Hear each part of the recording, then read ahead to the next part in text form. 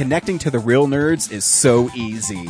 You can go to our website, realnerdspodcast.com. You can like us on Facebook. We have a Twitter account, @RealNerds. We also have Instagram. You can call us, 720-6nerds5. You want to email us? You can do that too, realnerds@gmail.com. Thanks for listening, and enjoy the show. Hi, my name is Paul Caroli, and I host a podcast called Changing Denver. It's a monthly show about our city's physical spaces, how we make them, and how they make us. But it's so much more than that. It's the conversations, ideas, and stories that define Denver's perpetual state of flux. Find more from our team at changingdenver.com and join the conversation on Twitter @ChangingDenver. Denver's changing. We can help. Hey, this is Andre Gower from the Monster Squad, and you're listening to the Real Nerds Podcast.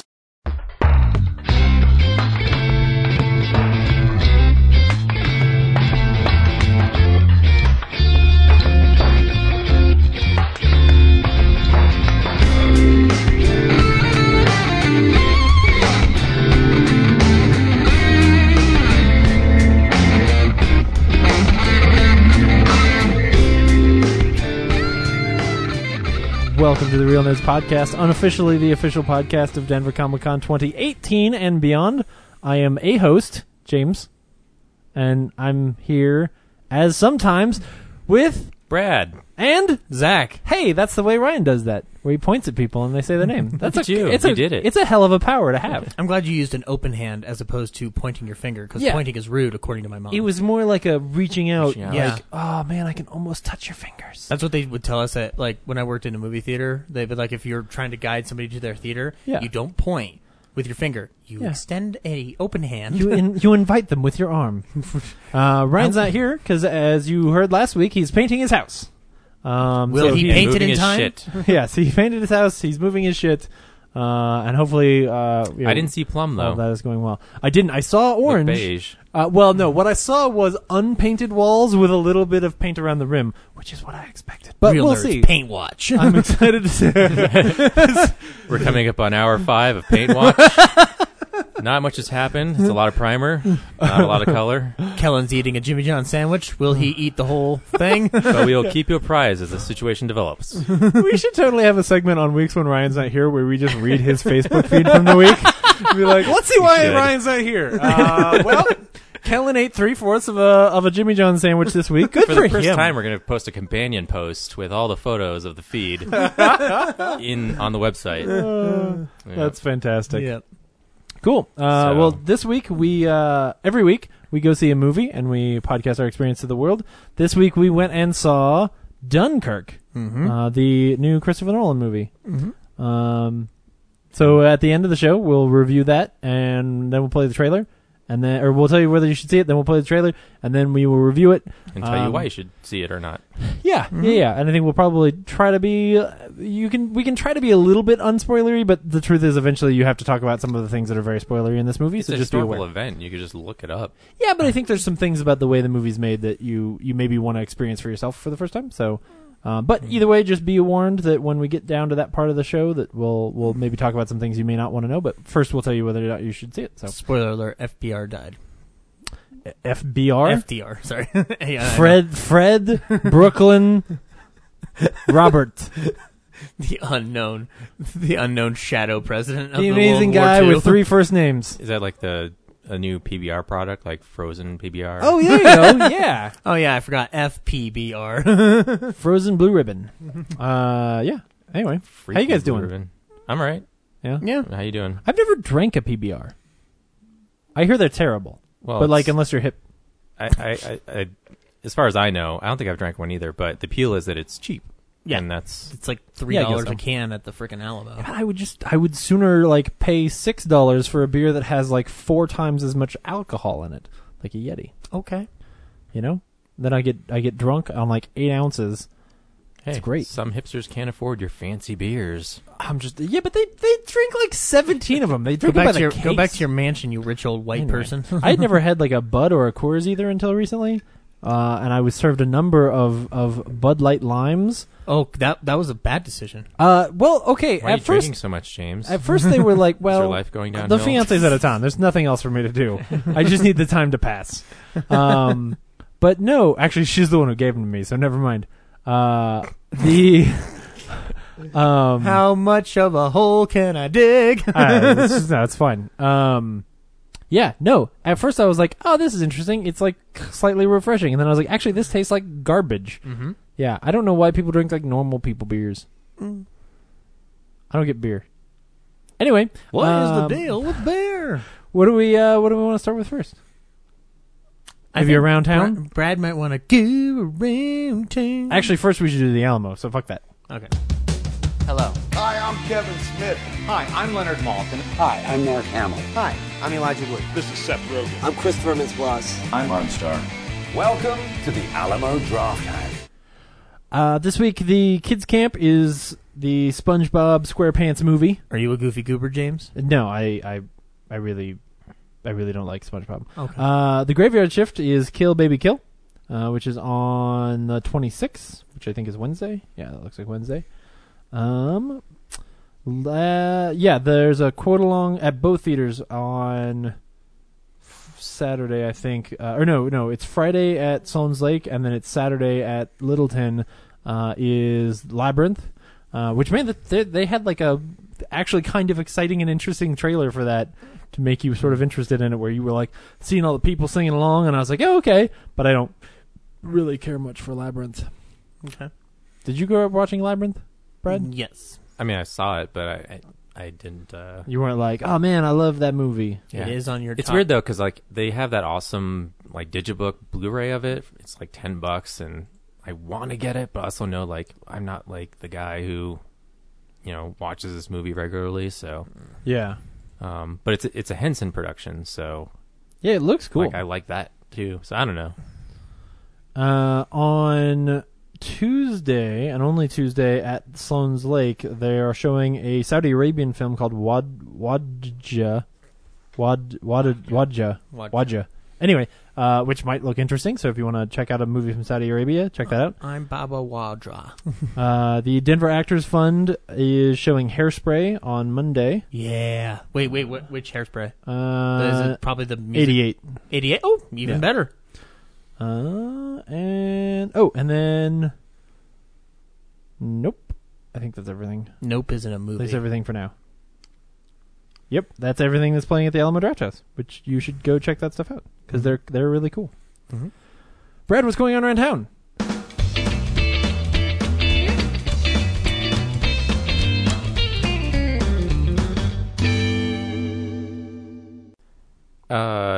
Next week, or this week at the drive-in, is Spider-Man, Valerian, and Baby Driver. So best lineup ever for seriously. 2 Thursdays. Yeah.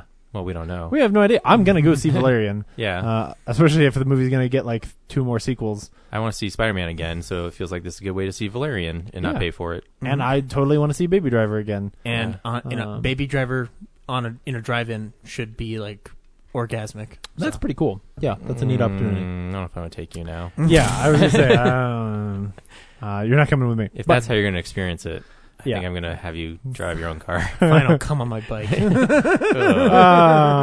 All right. Well, that's the last episode of this podcast. Yeah, I'm going to skip this week. Yeah. Because I'm just going to go see Valerian. You guys have fun. I'll leave the recording running. Anyway, yeah. No, that's exciting. Yeah. I totally want to see those movies. And then no, there's some like special BlissFest. Cool. Michael Bliss's event is August 4th through the 6th ish at the Alamo Sloan's Lake. He's having it's a local film festival.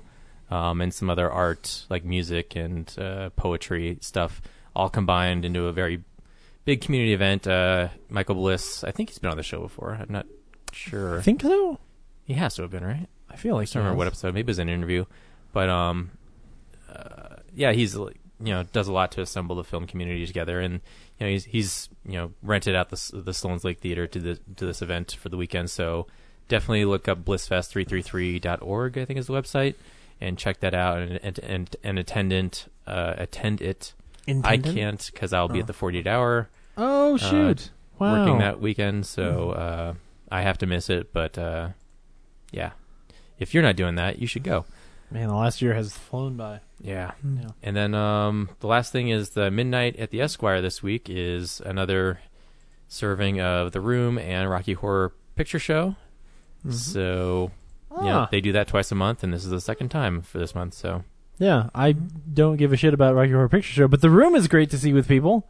Mm-hmm. Yeah. Especially bring your spoons. Yeah, exactly. I bought the first time I went and saw it.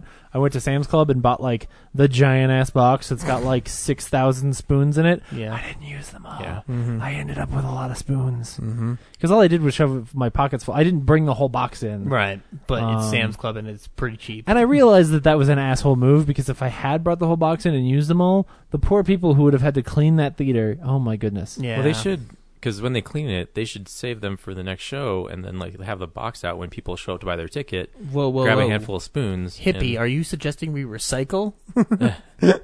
I know, radical, right? Yeah.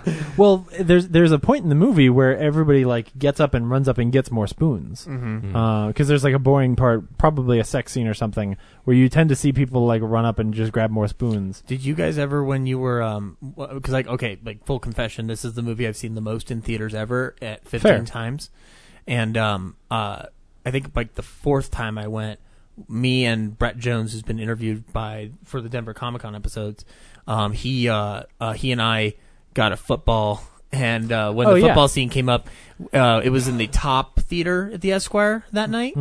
And so we there's an aisle in the center, and so we got through the aisle and we just started playing football down the aisle back and forth. We didn't even go up in the front. It was so much fun. Yeah, nice. That's awesome, man. And then for future reference, they're when you go there, they announce what the lineup is going to be for like the next 3 months, what they're considering, and they asked, we're going to let you decide this 1 week. I forget which week it is, but would you rather see Ferris Bueller's Day Off or Ninja Turtles 2: The Secret of the Ooze? Ferris Bueller's Day Off, the greatest film of 1986. The crowd of Ninja Turtle fans seeing the first movie rightfully chose the sequel, so I think they're going to program that instead of Ferris Bueller. So fuck you, James.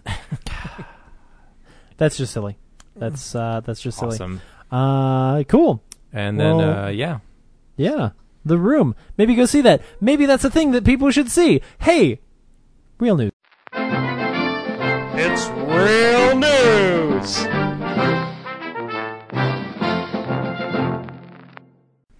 Why should people see The Room? Did you guys see that trailer for The Disaster Artist? Oh, yes, we did. What's that based on? It's based on The Room. So I thought this was really cool, like a really great way of doing a trailer for this movie. Yeah, because like I'm glad that A24 is putting it out in conjunction with New Line, because this is, at the end of the day, regardless of how popular The Room has become, it is still like a niche thing. Oh, like, yeah. It is not like, it's not mass media, whatever. So, like, this was, in theory, well, no, not even in theory, it was the best way to introduce a novice to the concept of what this is all about. And The Room itself is like, that's kind of like the appeal of The Room is just movie mistakes. Yeah. It's not the story. Exactly. So they, like that, the one fact clip that encapsulates, what you should expect. Yes. So should we haven't seen it. Should we maybe play the trailer for them? Oh, we certainly could. Yeah, we certainly could. Here's the trailer for The Disaster Artist. Ready and action.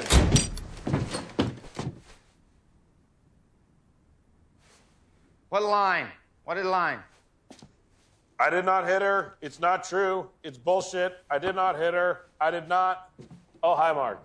Okay. Action.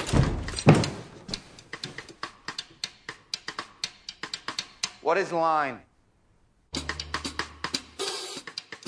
Take 13. Action. I did not hit her. Okay. Line.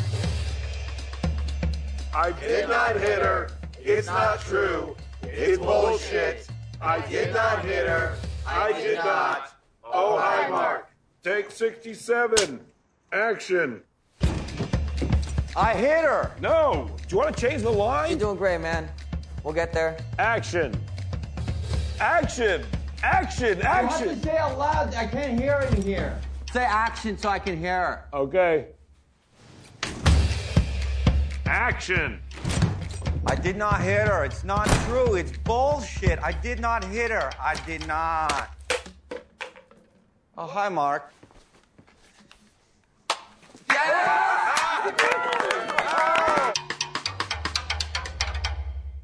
I love that moment when like I did not. I love that moment when it like everyone on set is saying that line. And Seth Rogen's like, "Do you want to change the line?" It's just a few words. Like it's not even. Slash Film apparently saw a work in progress screening of this at South by Southwest. Oh yeah, and they say it's like an Ed Wood for a new generation. That's great. Which is really that's good. exactly what I want. Yeah, because there is something loving. Like I love the moment when he finally gets it right, and then they all cheer. No, it's like one of the times when he gets it wrong near the end, and Dave Franco like says something kind just to be like, "You're doing all right, buddy. Like it's okay." Mm-hmm. Like there is this like camaraderie there that I really appreciate. That makes me hope that movie's got some heart, and it's not just like watch Dave Franco be Tommy Wiseau. Who's the James crazy Franco person? is Tommy Wiseau. Dave Franco is Greg Sestero, the man with the best beard in the world. You ever heard Andrew Bueno's like proclamation about Greg Sestero's beard? No. He says I would live in that beard. He's a handsome man. Yeah. He's a very handsome man. It'll be interesting to see what Tommy Wiseau's response to like the gross, because I'm pretty sure this movie's going to outgross the theatrical run of The Room. No, really? Probably in the first weekend. Probably in pre-sold tickets. But to like look up and see like someone else, copying your idea and like doing better at it. Well, but they're not copying the idea. It's a story about the conception. It's all the translating remake. this idea. The remake of Plan 9 from Outer Space did not do so well. That's closer to really a stealing the idea. Like if they remade The Room. But I would agree. Martin Scorsese's The Room. I don't think he's gonna notice the difference the way you're saying. Right. He's gonna see like they're making my movie again. He's a crazy person, and all he's gonna do is hope that he sells more underwear by getting this movie made. So I don't know. This is wonderful. We should shoot this movie. I have access to cameras. Who wants my belt? Literally, when I saw him live, he was trying to sell his underwear and his belt to people in the audience. The man is a cokehead. Anyway, it's weird. It's very weird. Speaking of Ed Wood, though. Yeah. Okay, so I'm going to transition into the saddest part of the podcast this week, and we have to talk about World War II later. Martin Landau died last week at 89, which good for him. Man, 89 years old. That's pretty damn good. I actually thought he was older. Yeah. Well, he did look pretty damn old. 90? Fuck you! I'll die at 89! He's looked crazy old for about 30 years now. So he was on Mission Impossible, like that was his start, and then kind of he had a weird dry spell until I'm trying to remember the movie, because it's the movie he does this movie before Crimes and Misdemeanors, and then Ed Wood and all that stuff that we know him for. Well, he was in North by Northwest. North by Northwest is one. Yeah. But like I'm talking about like there's a movie that really resurged him, got him his like first Oscar nomination for Best Supporting Actor. Oh yeah. Then he got nominated again for Crimes and Misdemeanors, and then he won it finally for Ed Wood in 1994.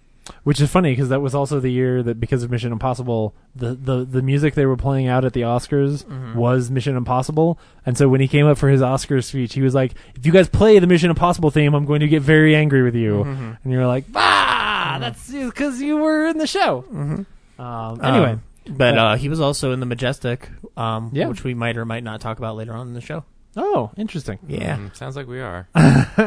There's only maybe there's I'll no decide other not to, reason, Brad. There's no other reason why we would. Also, this week was rough. We also lost George Romero. Yeah. At 77. Also good for him. 77, also a winning number. Yeah. Ryan, do you want to eulogize George Romero? Oh, he's not here. I'm Ryan. Yeah, I really hope that we don't talk very much about horror movies for the rest of this podcast. Yeah, we probably will. Yeah, it's really too bad. There was just news. I don't know. Did they say what he died of yet? Well, oldness? No, it was it was like he was fighting cancer. Oh, was he? Of some kind, yeah. Oh, shoot. Because he was in the news just like a month or so ago because he was talking about the next next Dead movie. I mean, it's Night of the Living Dead. Like, what else do you have to say? But also, like, the original Crazies. I still love Dawn of the Dead, the original Dawn of the Dead, especially the scene where the zombies are riding the elevators or the escalators. Day of the Dead's really good too. Land of the Dead is underappreciated. He's done some really good stuff over the years. He's a really adept and socially conscious filmmaker, and it's a shame that we lost him. But but 77, good for him. That's a guy who made a very significant impact on pop culture. And then finally, because everything happens in threes, John Hurd died at 71, though he looked like way younger than George Romero. John Hurd was the dad in Home Alone and a whole bunch of other things. Often the corporate asshole in like 80s. Yes. Yeah. Business movies. He was on The Sopranos. He was in Miami Vice. I believe he got nominated for an Emmy for The Sopranos. He was in Gladiator, in The Pelican Brief. He was even in the first Sharknado. Oh, that's right. That's too bad. But what a way to go. He was pretty awesome. So, anyway, too many deaths this week. Let's talk about something more fun. How about that Ready Player One trailer? Holy shit! We got a lot of trailers out of out of San Diego Comic-Con this week. It's Did we get any trailers out of Denver Comic-Con? No, but that's not a thing you expect to get. Hollywood doesn't like us. Yeah, it was funny because when Slash Film put up their article with the Ready Player One thing, like the headline image was the Iron Giant, and I was like, why is this here? Why did you do this? And then I watched this trailer, and I was like, holy shit, this is cool. This is like, when's the last time Spielberg made just a fun movie? What was the last I'm sure he's trying to make BFG fun, but... Well, okay, we don't need to talk about that. It feels like it was Adventures of Tintin, and watching some of the action in this trailer, it feels reminiscent of that. Yeah. Like those big, amazing, sweeping action sequences of Tintin. Crystal Skull, maybe? Yeah, but Tintin was since that. Yeah, you were asking when was the last time he was trying to do that, and I'm trying to think like the last live action. Oh, sure. Sure. I guess in a way it's not really live action because a lot of it's right. I don't even know what this is, but yeah, I mean, anybody who doesn't know, it's based on the book where it's mostly set in like a virtual reality world or the world is like overpopulated and separated into elitists and the poor very much, and a lot of the poor just like because they have nowhere to go, the environment's just filled with people and structures. They just stay at home and they live within this fantasy game, interactive like VR game that was created by some genius programmer. And after he died, he left like a secret map to a treasure, like his life fortune or something. And if you play the game enough and follow the clues, someday someone will find it and like they'll become the next like his heir or something. I forget. I haven't read it. I haven't like. So I read it in 2011 and I forgot since then. Charlie and the Chocolate Factory with video games. I guess, yeah. I mean, it's not like a group of people that like are. That would make sense. Going through a factory or anything, but that kind of makes sense why. So as we all know, Gene Wilder died last year, but I want to say about a year and a half prior to that, there was rumblings that Spielberg was trying to get Gene Wilder to be in Ready Player One. And obviously we now know why that was not going to happen because he was straight up dying. Yeah. But I think that's what Mark Rylance is taking over for then now. That would make sense. Yeah. But I forget what the villain part is. I also like that they play Pure Imagination in the trailer and like a really cool version of it. Yeah. I forget what the actual conflict is, but the kid kind of goes through like his teenage years and then later his adult years. Like as he, like the later half of the game, like he starts out with just the VR headset, and later on in life he has like a full armchair rig and everything that like has a gyroscope in it. And, so I forget what the finale is. So interesting, but it's interesting because I don't think I've ever been in a situation where I've read a book before seeing a movie of it. So, I usually see movies and then look at you being all intellectual and shit. Yeah, it's gonna be a weird experience to know what's gonna happen in a book-based movie for once. Yeah, that's and cool. See how it translates. And so far, it's kind of like the whole car chase stuff I didn't see in my head when I read the book. So, but the whole RV structure and everything is pretty much straight out of it. It looks really awesome. Well, I think some of the original book art also has that art on it, so I think they were replicating that. But still, it looks amazing. The copy I had was just Space Invaders on the cover. Basically. Oh, cool. Yeah. So. Alan Silvestri is doing the score. Oh, perfect. I know. Because what we haven't mentioned is that it's chock full of, at least at this point, Warner Brothers references. So the Iron Giant is in there. The DeLorean is in there. That's Universal, but Freddy Krueger. Krueger. You're right. Yeah, Freddy Krueger okay, they're is good. Warner Brothers property, technically. So. Yeah. From New Line. And stars Ty Sherrington from Mud. So that's good. And X-Men Apocalypse. Mm-hmm. And, shoot, I forgot. Never mind. Speaking of good, Stranger Things got a trailer for season 2. We gotta do this? Let's engage.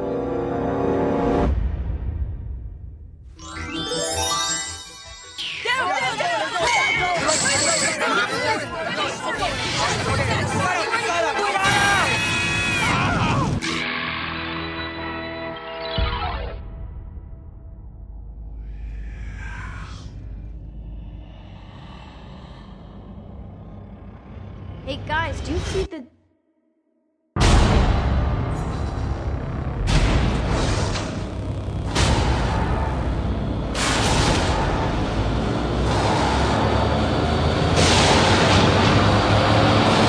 Will!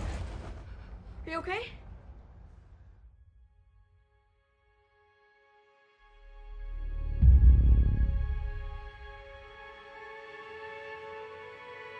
Nothing's gonna go back to the way that it was. Not really.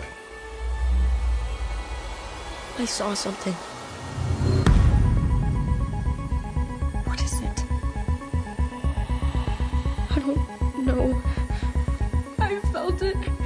Everywhere. Darkness falls across the land. The midnight hour is close at hand. Creatures crawl in search of blood to terrorize your neighborhood. And whosoever shall be found Sometimes I feel like I still see her. must stand and face the hounds of hell and rot inside a corpse's shell.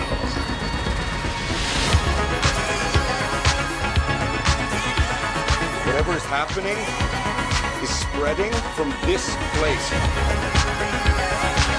What does it want? Not me. Everyone else.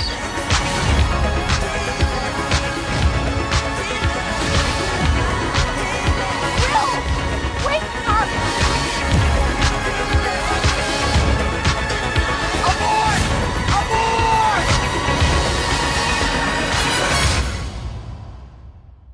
If you're out there, just please give me a sign.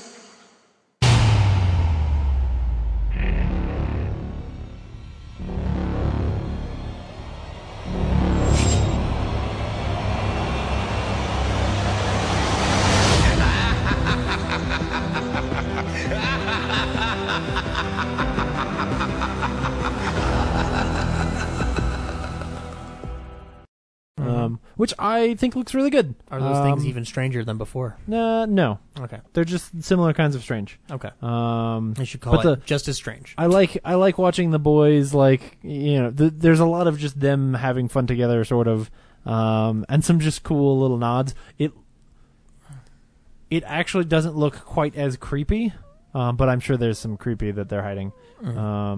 So yeah, I don't know. I think it looks pretty good. Did you guys check it out? I only got to watch the first half of it, and those kids set in the 80s, I'm in. So yeah. They at some point are gonna trap something in their ghost trap, Yeah. which is interesting. And it looks like the Upside Down world gets unleashed into the real world, so they blend together. So yeah, or we'll there's see. or there's something like I kind of like the idea that instead of having Will be like tormented by the fact that he maybe still has some upside down stuck inside him, like maybe that's sort of going to be his superpower, that he can kind of pop in and out or have visions of the upside down, because that's sort of what happens in the trailer. And while that would be really disturbing and not that much fun, you know, if that helps them more than hurts them, that might be better than just like, hey, sometimes I spit weird growing cucumber things into the sink. Mhm. So anyway, we also got a new trailer for Justice League.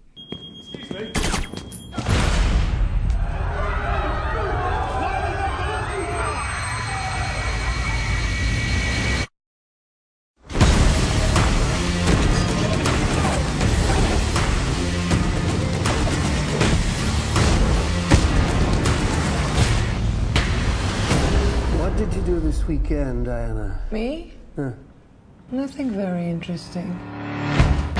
The world remains in mourning after the death of the Superman. What we're saying is a crime wave around Lex Luthor, the Arkham Asylum. And where is the Gotham Bat? The mass vigilante has been a no-show.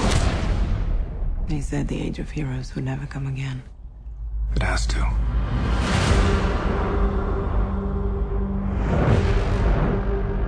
We don't have any more time. Something is coming.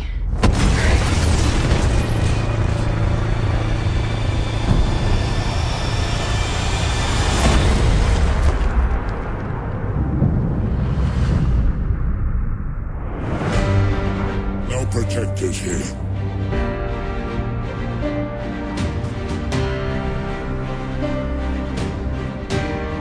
No lanterns. No Kryptonian. This world will fall. Like all the others. One misses the days when one's biggest concerns were exploding wind-up penguins. This is crazy. Honestly, I think we're all gonna die.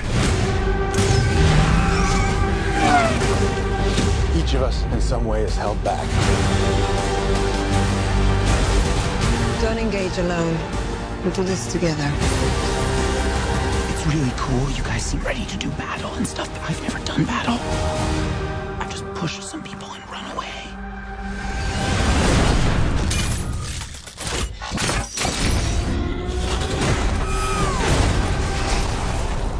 Relax, Alfred. I'll take it from here. Do I know you? Superman was a beacon to the world. He didn't just save people. He made them see the best parts of themselves. All right. I don't recognize this world. We don't have to recognize him. We just have to save it.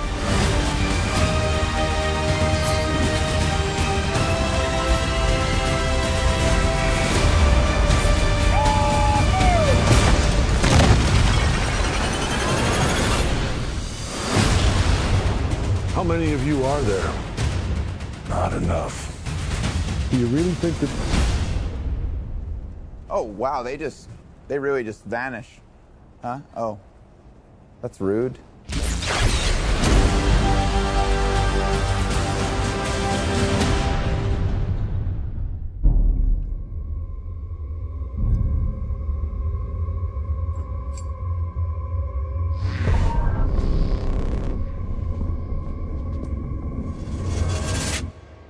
You said you'd come.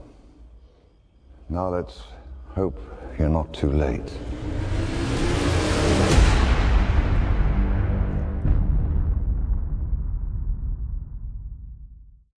Which is actually good. I've been saying for the last, I would say 4 or 5 weeks, every time I go see a movie, it's got a Justice League trailer, and it's always the same one. And I I was so frustrated because I was like, man, everyone loved Wonder Woman.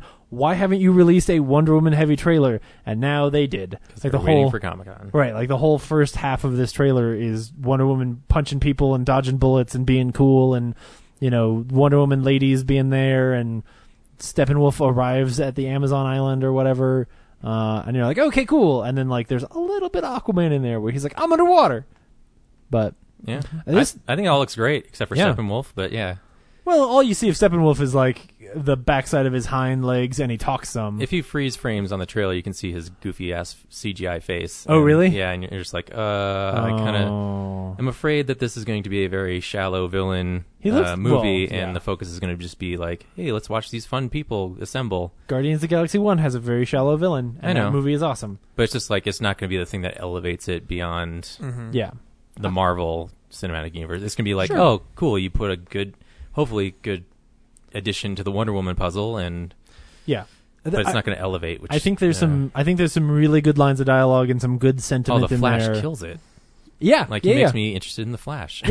This is the most I've been interested in Justice League. Yeah, and the score, which I don't know if that's Danny Elfman's yet, but it's a blend of the Man of Steel, and the Batman vs Superman themes together, which sounds super heroic. And they took the like dark filter off, which is nice. Yes. The only thing that like there's two things that sort of irk me. One is from the original trailer, which is just that scene where Wonder Woman says that they said that the Age of Heroes would never return, and I was like, who they? What is the who are these people who are saying these? Like, it's such a dumb line. And then there's also some pretty heavy. I love Steppenwolf's actual like monologue in the trailer, but Batman's monologue of like Superman was this beacon of light, and everyone, and I'm like, dude, what the fuck have you? Where did this come from? Well, like, keep in mind in that second trailer that you hate so much, they show him like in a fucking like mountain on horseback and whatnot. Maybe he's been reflecting for the past like year and change. It's just a weird thing to. Also inspired Batman to like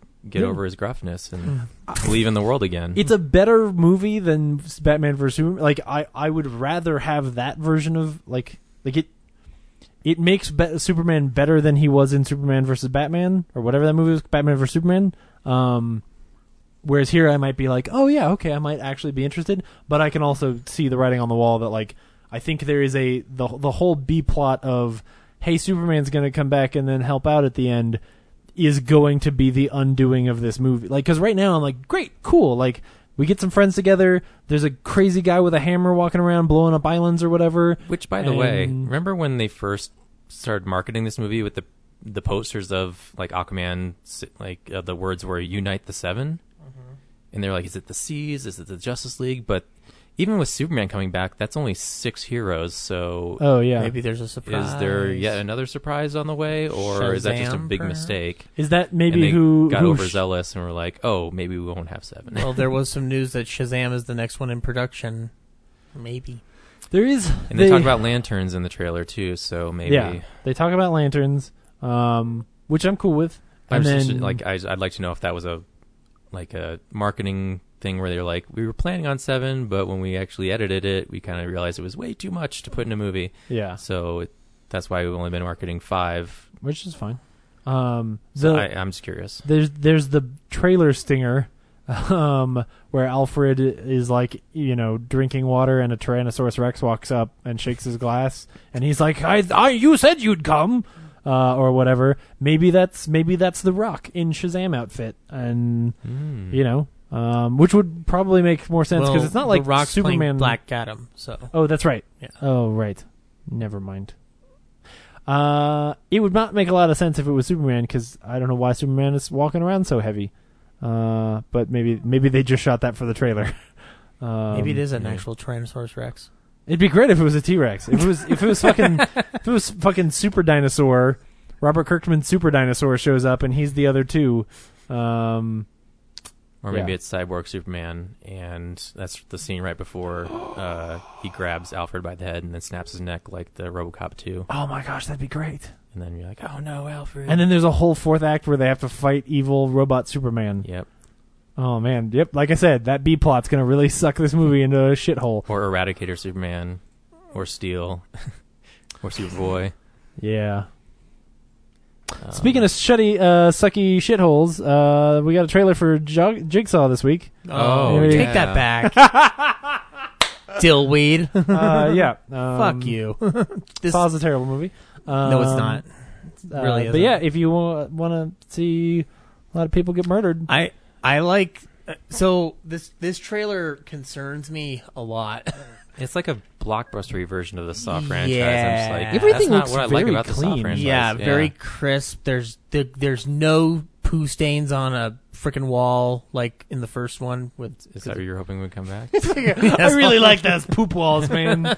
7 movies, they never got back to those walls. When did I find out? Where did that poop come from? I need smeared shit on the wall.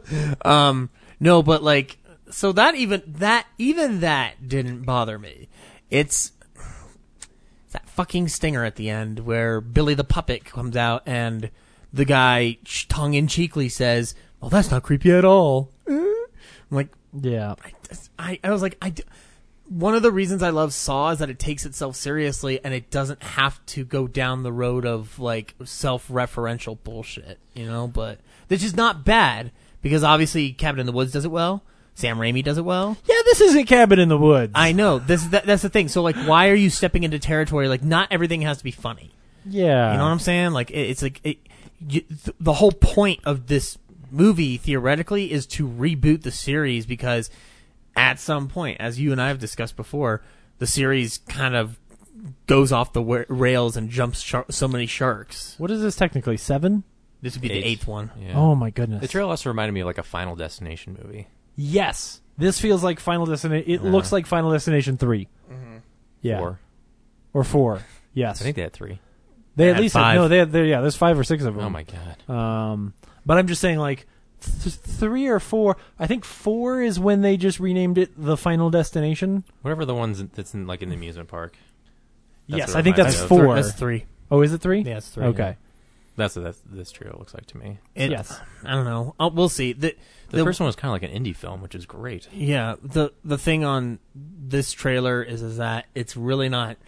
There's barely a hint of what the story's going to be. It's really about sell it, get us back into the groove of. There's going to be some traps. There's going to be some creepy puppets. It's going to be show you some Tobin more Bell. clever ways to kill people. Yeah. Like, yeah. And clever. There's a lot of people in the trailer in traps. So there's probably just a lot of sequences of people getting murdered in traps. And Which also kind of sucks because, again, not as you what I said, want. the first one's an indie film. Doesn't really focus on Jigsaw. It focuses on fucking... Oh, a good mystery? Yeah. Yeah. Yeah, so there's going to be a lot of like lights turning on and people going like, "Where am I? Hello? Get me out of here." Yeah, over and over again. I want you to redub the trailer for Jigsaw. Going like, where are you? Yeah. Where am I? It's a puppet on a bike. I want to play a game. Oh, man. Yeah. 7. I'll still go. 7's a really good movie. Pacific Rim Uprising also got a trailer this week. Jeez. It's less of a trailer and more of a video game announcement call to video. action. Yeah. More of a it feels very like not like a PSA. Robots are Starship coming and you have to Troopers. fight too. Yeah. Yeah. It's very Starship Troopers-y, which is kind of cool. And it's got Finn, guys. Yeah, it's got Finn doing his best Idris Elba impression. Well, he's which is naturally pretty British, good. so He is actually I know. he's getting to use his own voice. Yeah, it sounds great because he plays Idris Elba's son from the first movie. So yeah, they don't show you any monsters at all. But for some reason, there's still a reason to have giant Jaeger bot things. I hope there's monsters. If the movie is like, oh no, we're at war, that won't be as cool. I'm sure there will be giant monsters because that was part of what was so great about the first one. Kaiju. Yeah. Technically, The Walking Dead also got a trailer this week, but that's not what's important. Robert Kirkman said he's going to finish end the book, which would be more interesting if Ryan was here. But neither of us read the book anymore, so maybe that doesn't matter either. I don't. Yeah, I'm pretty sure Ryan doesn't read it anymore. Yeah, I think the last times you guys have talked about it, you just like have complained that he sucks at writing. So yeah, probably good. I think it's interesting. I'd love to know what the scores are on that book because it's one of the few comics that, at least for the first 8 years, every week or every month it sold more than the previous month for a very long time. And I'm sure that was true, well up until that may have changed in the last year or two. But anyway, the guy who made Pete's Dragon might want to make some Mutant Turtle movies. But as we talked about before the show, the likelihood that anyone will make a Mutant Turtle movie is probably not very likely. Did he say what his vision for it is? Like No, he wants to. He said he wanted to do it Based on the cartoon or the comics or the new stuff. I would do a Ninja Turtles movie. I thought Secret of Ooze was the best movie ever when it came out. Okay, never mind. I went back. I went back and watched it, and I was like, "Oh man, I feel so bad for my parents having to sit through this 3 times with me." Okay. I bought the soundtrack on cassette. That's what he said. Okay, well, he's at least aware. He also added in the interview, anything Brad Haig wants is okay. Now, wait a second. Just a few minutes ago, you said you would rather watch Secret of the Ooze than Ferris Bueller's Day Off. No, it's. I mean, I do enjoy that movie more, but it's not the best of the Turtle movies. So. Oh, okay. Yeah. I think he was saying that when he was a kid. But he understands that. It was the yes, so, yeah. Mm-hmm. It was literally the best thing ever. But it's a fun movie, so I get why he would like it of the bunch. But yeah, you're both wrong. It's Turtles in Time. Number 3. All those movies are just bad. No. Yeah, I don't know why he was being... I'm trying to look at it now and figure out why he was being interviewed. Because he also directed Ain't Them Bodies Saints. Anyway. Yeah. So that's a thing. And then Doctor Who's a woman. And that's not good. What? No! The internet My hates male women. role models. Damn it. And he's a doctor. Doctors can't be women. No, like, of course come not. on. And women can't be doctors. Obviously, if you can't tell through the Sarcasm. internet that we're totally sarcastic. The veneer of Trey Parker imitations. Yeah.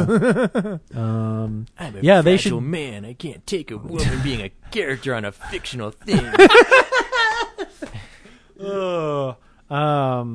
Yeah, After the 12th or 13th time. It's actually interesting enough. I might start watching Doctor Who again, even though Stephen Moffat still runs that show.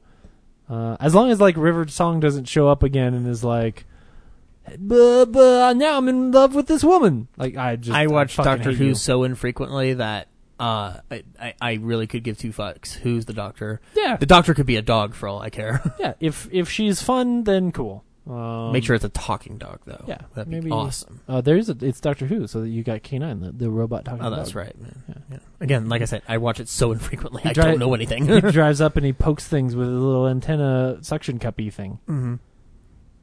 Doctor Who was once great. I hope it could be great again. Anyway, that's news, unless I missed anything.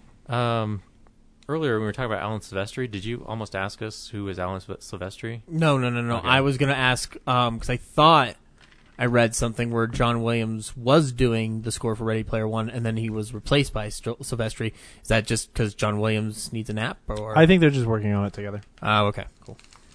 I just want to make sure John Williams isn't on his deathbed right now. No, I saw his name in there, too. I'm sure he's busy with something called Star Wars. I'm sure he's also busy with, man, I'm fucking old as shit, and I'd like to spend time with my family. And also, there's a Spielberg movie coming out this year in December, so... Yeah. And Spielberg has gotten comfortable with not having Williams do his scores. Right. He still... But Alan Silvestri's the king of the 80s. Yeah. And he did Back to the Future. So there's... Who Framed Roger Rabbit. When you get Back to the Future, when you get DeLorean moments, it could have the Back to the Future score in there. Mm-hmm. Yeah. Okay. Yeah. That's all I got. It's cool. Aaron. Oh, and if you care, Ben Affleck is still Batman, guys. Yeah. Ben Affleck says he's still going to be Batman. We'll see. They should throw a lot of money at that guy, because if he leaves, this whole thing's going to become a clusterfuck. And you know what? If that happens, everybody will have nobody to blame but themselves, because I supported this from day one. I'm staking that I'm the only reason this is still a thing. I have that high an ego. Great. Good for you, Zach. I know. Cool. That's news. How about some Blu-rays? DVD releases and Blu-rays. There's a lot of weird shit this week. Silkwood is getting a Criterion, or no, not a Criterion. It's just a Blu-ray release, which is an old Meryl Streep, super handsome Kurt Russell and Cher movie. The Criterion this week is Lost in America with Albert Brooks. Cool, that's a good film.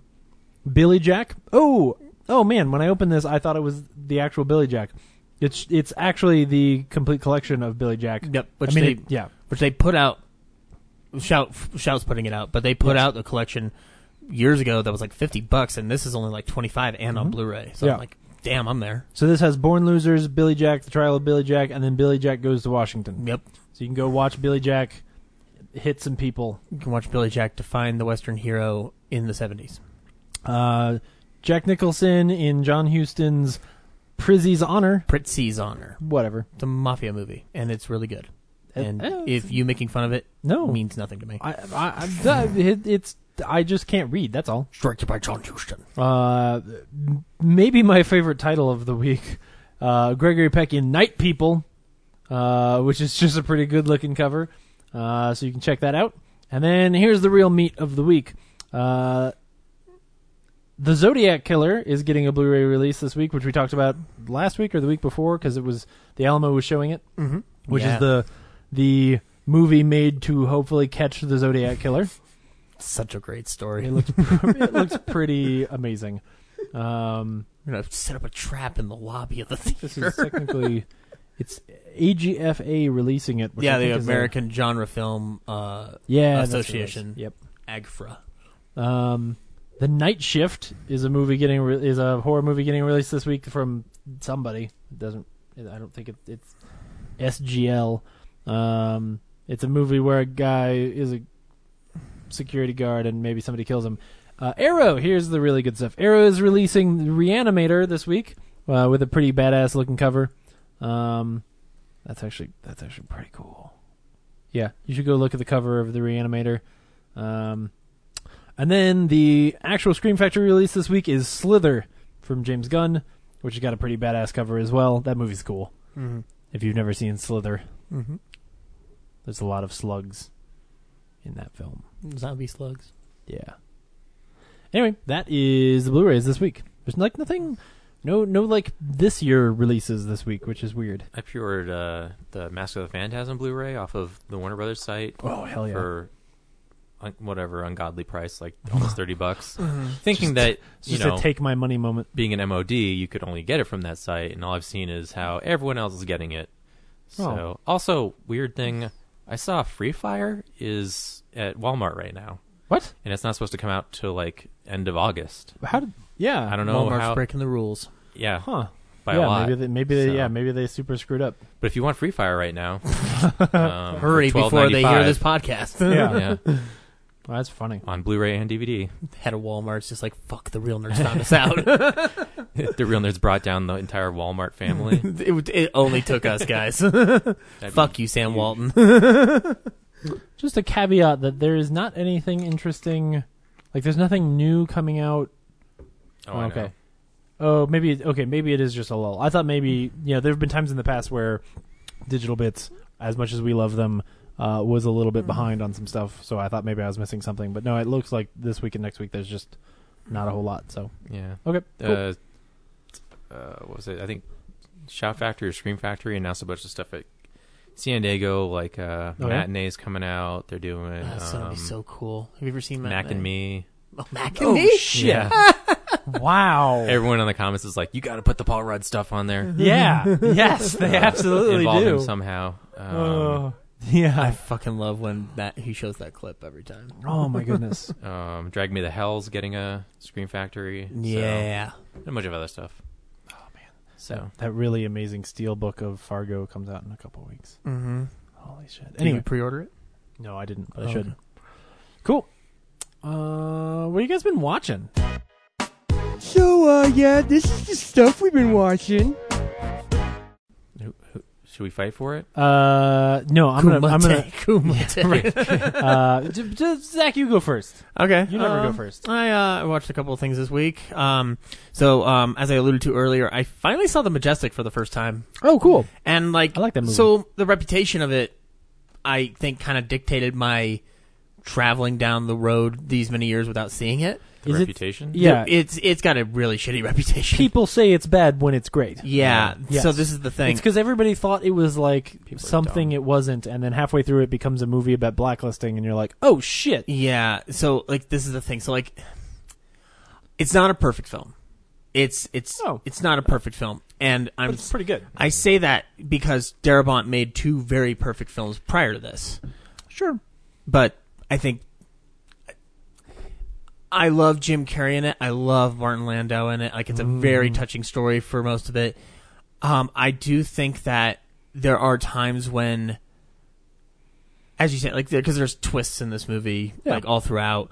And some of them, to me, in my mind, don't always balance out the way I want them to. And maybe that's just me being selfish. But overall, it was a really good movie. Might have been a little too long, but whatever. You know? I think that movie's problem was, because I remember when it came out and the way it was marketed, and we didn't go see it because of the way it was marketed, and then we rented it at home. I was, young and like I saw it with my family. And then we rented it when it came out, and I was like, this is good. But the trailer made it kind of look more like it emphasized the whole early part of like, who's this guy in town and where's he from? Yeah, the whole and that made thing. It made it seem like either a kind of weak thriller or some kind of romancy movie. Like, I just remember the trailers being like, that doesn't seem good.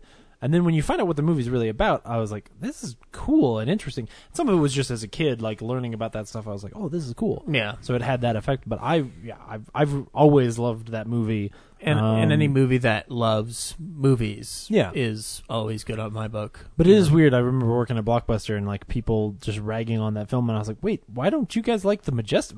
Who doesn't like The Majestic? And then I realized that, yes, I think everybody. Yeah, it must have been a whiplash. In my mind, that's what it was. That if you went into that movie because you wanted to see whatever that trailer was, you didn't get that. I think it was also at a time when people were still into Jim Carrey as a comedian. Sure. And so they were still accepting his dramatic roles. Because Truman Show and Man on the Moon are still comedic. Yeah. And this is very... Yeah, I guess so. Yeah. This is not anywhere close to comedic, in my opinion. Like, there's funny moments, but they're not necessarily relying it on him. It's certainly the farthest from comedic. Yeah.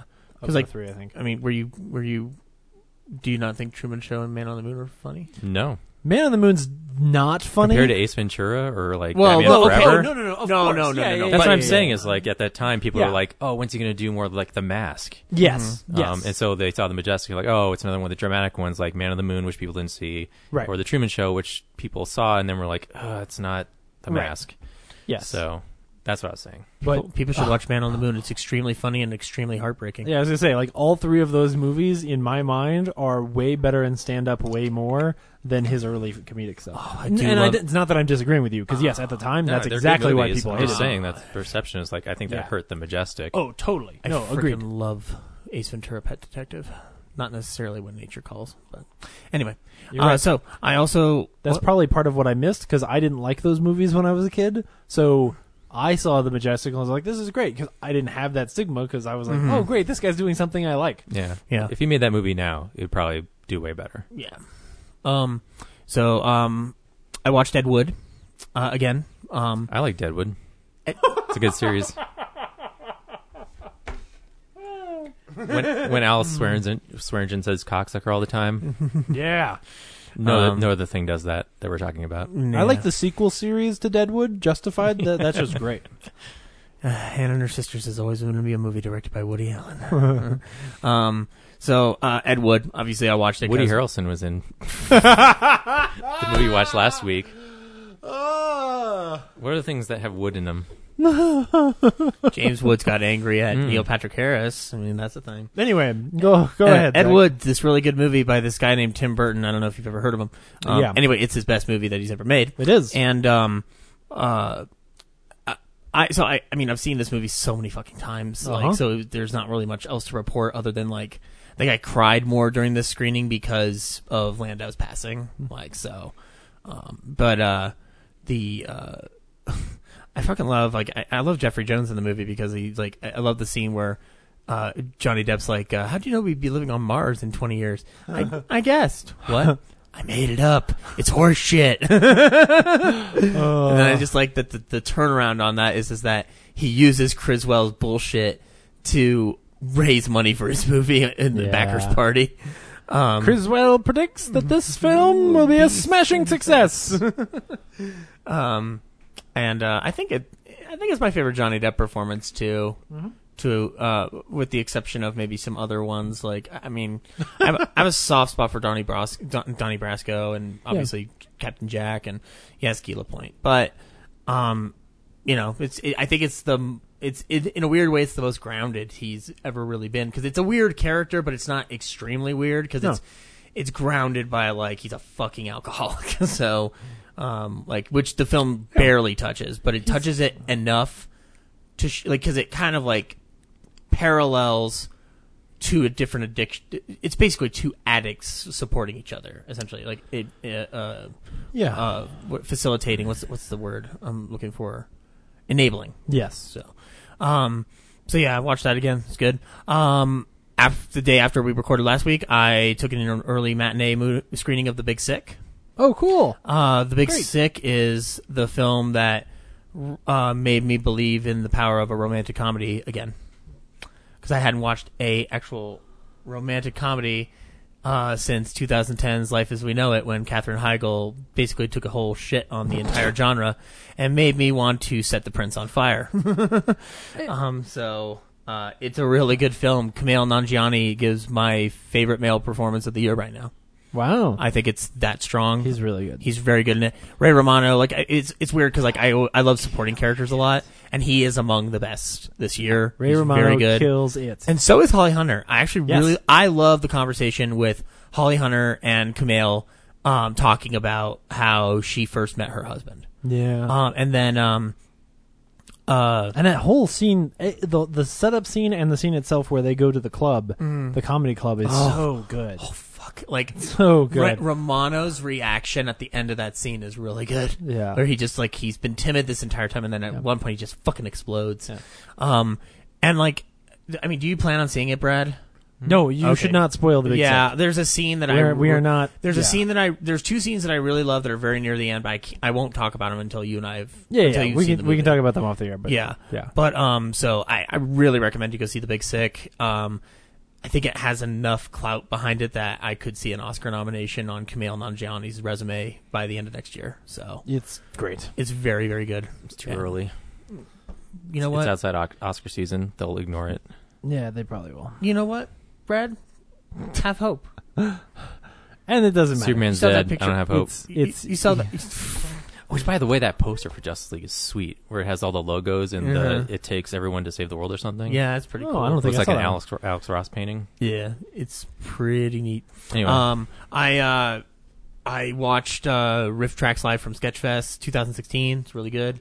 Or 2015, sorry, the 1 year before, because I watched the other one last week. I watched 8 Mile again. Still pretty good. Late Curtis Hanson did a really good job directing that movie about a white rapper, and Kim Basinger being his mom. You know. Are you talking about this one where the letters are switched out for other? Sorry, I stopped listening. The one where the letters are switched out for other things, like a coexist label. Yes. Not that one. Oh. Which one? No. This one? No. Yeah, it's all right. It feels too much like a coexist bumper sticker. Who's the C? Cyborg? Oh, okay. Whatever.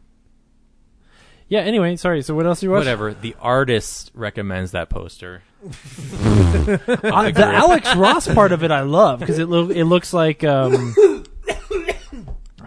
that? It's an Alex Ross poster. Come. Yes, it looks like Kingdom Come, yeah. Mm-hmm. But anyway, sorry. Go ahead, Zach. I apologize for interrupting. I also watched the movie Derailed, because apparently that's what we do every week. Oh, did you really? No, I didn't. The Van Damme one that's or a rough the movie. Jennifer Aniston one? Yeah, the one where Jennifer Aniston gets raped and then she doesn't. I didn't. I just wanted to point something out here. Only other things that I watched this week were I saw a movie called The Long Island Massacre, or Long Island Railroad Massacre, and it's a documentary about. It's strange. So it's the way the film's set up. It's the story about this guy who opened fire on a subway train while it was in motion back in 1993. And essentially it's like the survivors recounting the tale and whatnot. And then the twist is that the guy who was apprehended at the scene ends up throwing away his defense team and represents himself on the stand. And always a good sign because of him being crazy. Well, but that's the thing. They legally couldn't find him crazy. So that's why he was able to represent himself. Because if you're not declared legally insane, you can represent yourself. Oh, I got you. But if you're declared legally insane, they won't let you do that at all.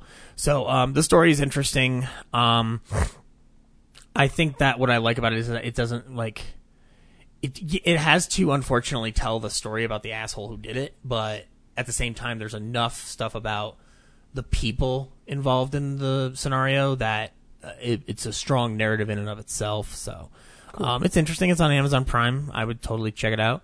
And then I watched Zodiac again because it's occurred to me that we're probably going to do a 2007 film explosion list at some point. And I like watching movies from 2007 because it's a great year in cinema. Zodiac's still really good. Probably the best David Fincher movie we'll ever get. Mm-hmm. You can't tell me I'm wrong. Oh no, that was a about film explosions. Mm-hmm. Oh yeah. So, but anyway, that's all I watched this week. I think we considered doing a film explosion for like August 4th through the 6th, but then I realized I will be gone because of the 48th, so we should not do it that week. Oh, okay. Yeah. Well, we'll figure something else out. We'll do a film explosion of Brad's films so that we can shit on him while he's not here. That's nice. No, we won't. That's terrible. Why would you do that, Brad? What'd you watch this week? Well, this week I rewatched With Bob and David because Netflix will get rid of it soon. Oh, really? Oh, they are going to get rid of it? Well, it's part of the. Didn't they make it? What? Didn't they make it? Yeah, but it's part of the list of things that they're like culling from their, like all the stuff they produced that they're just like making room for the new stuff. But aren't they? I thought that was just like, hey, we're not going to make more of this. No, would they actually remove it from Netflix? Wasn't that the thing about last week of like, hey, say goodbye to these shows? Because I don't know. Huh. I'd have to go look at it again. I just took that as, hey, they're not going to make more of these shows. Like, these are Netflix shows that they aren't interested in pursuing anymore. It'd be a very dumb idea to take that down. Because, yeah, if you take it down, like, then where do you get it? That's the thing is, like, and why we've been railing against streaming for years on this show is, like, yeah, we're screwed because there's no Blu-ray of it. I would have to think, because there's no reason for them to take it down. There might be. Like, it takes up storage space on their servers, and then they have to buy more servers. Storage space is like nothing. You'd be surprised, especially in the when it goes to the 4K realm. Like, sure, it's gonna chew up some gigabytes there. But we don't. Netflix makes up 14% of all like internet usage in the world. I made that statistic up, but it actually is something ridiculous like that. Like if you go, I think it's more than that. It's not about us. It's about like. I'm just saying. Storage and like owning those rights and things. They got a lot of fucking money, and they throw it at a lot of dumb shit. It would be insane for them to produce content and then because their whole thing right now is transitioning to a world where they produce enough content that you have that you would have the subscription whether they got new release movies or not, right? Yeah. So it's better for them to have that content sitting there since they already paid for it than to get rid of it. I'm just going to go back and relook at it because that would be insane. Bean counters run the show, and there's no guarantee of anything. So I'm just like, I'm preparing for a world where there's no With Bob and David. If I could capture it off the TV, I would. And that's great and fun. And I forgot the other thing I was going to say about it because we were talking about that instead. That was my plan. Yeah, I rewatched Glow for the third time because that show's great. I watched that this week too. Yeah, and I've just had Mark Maron's line in my head of, you watched the whole thing, right? It did. All week, the part where he's picking on Ruth, saying like, and here's Ruth. Here she's the homewrecker.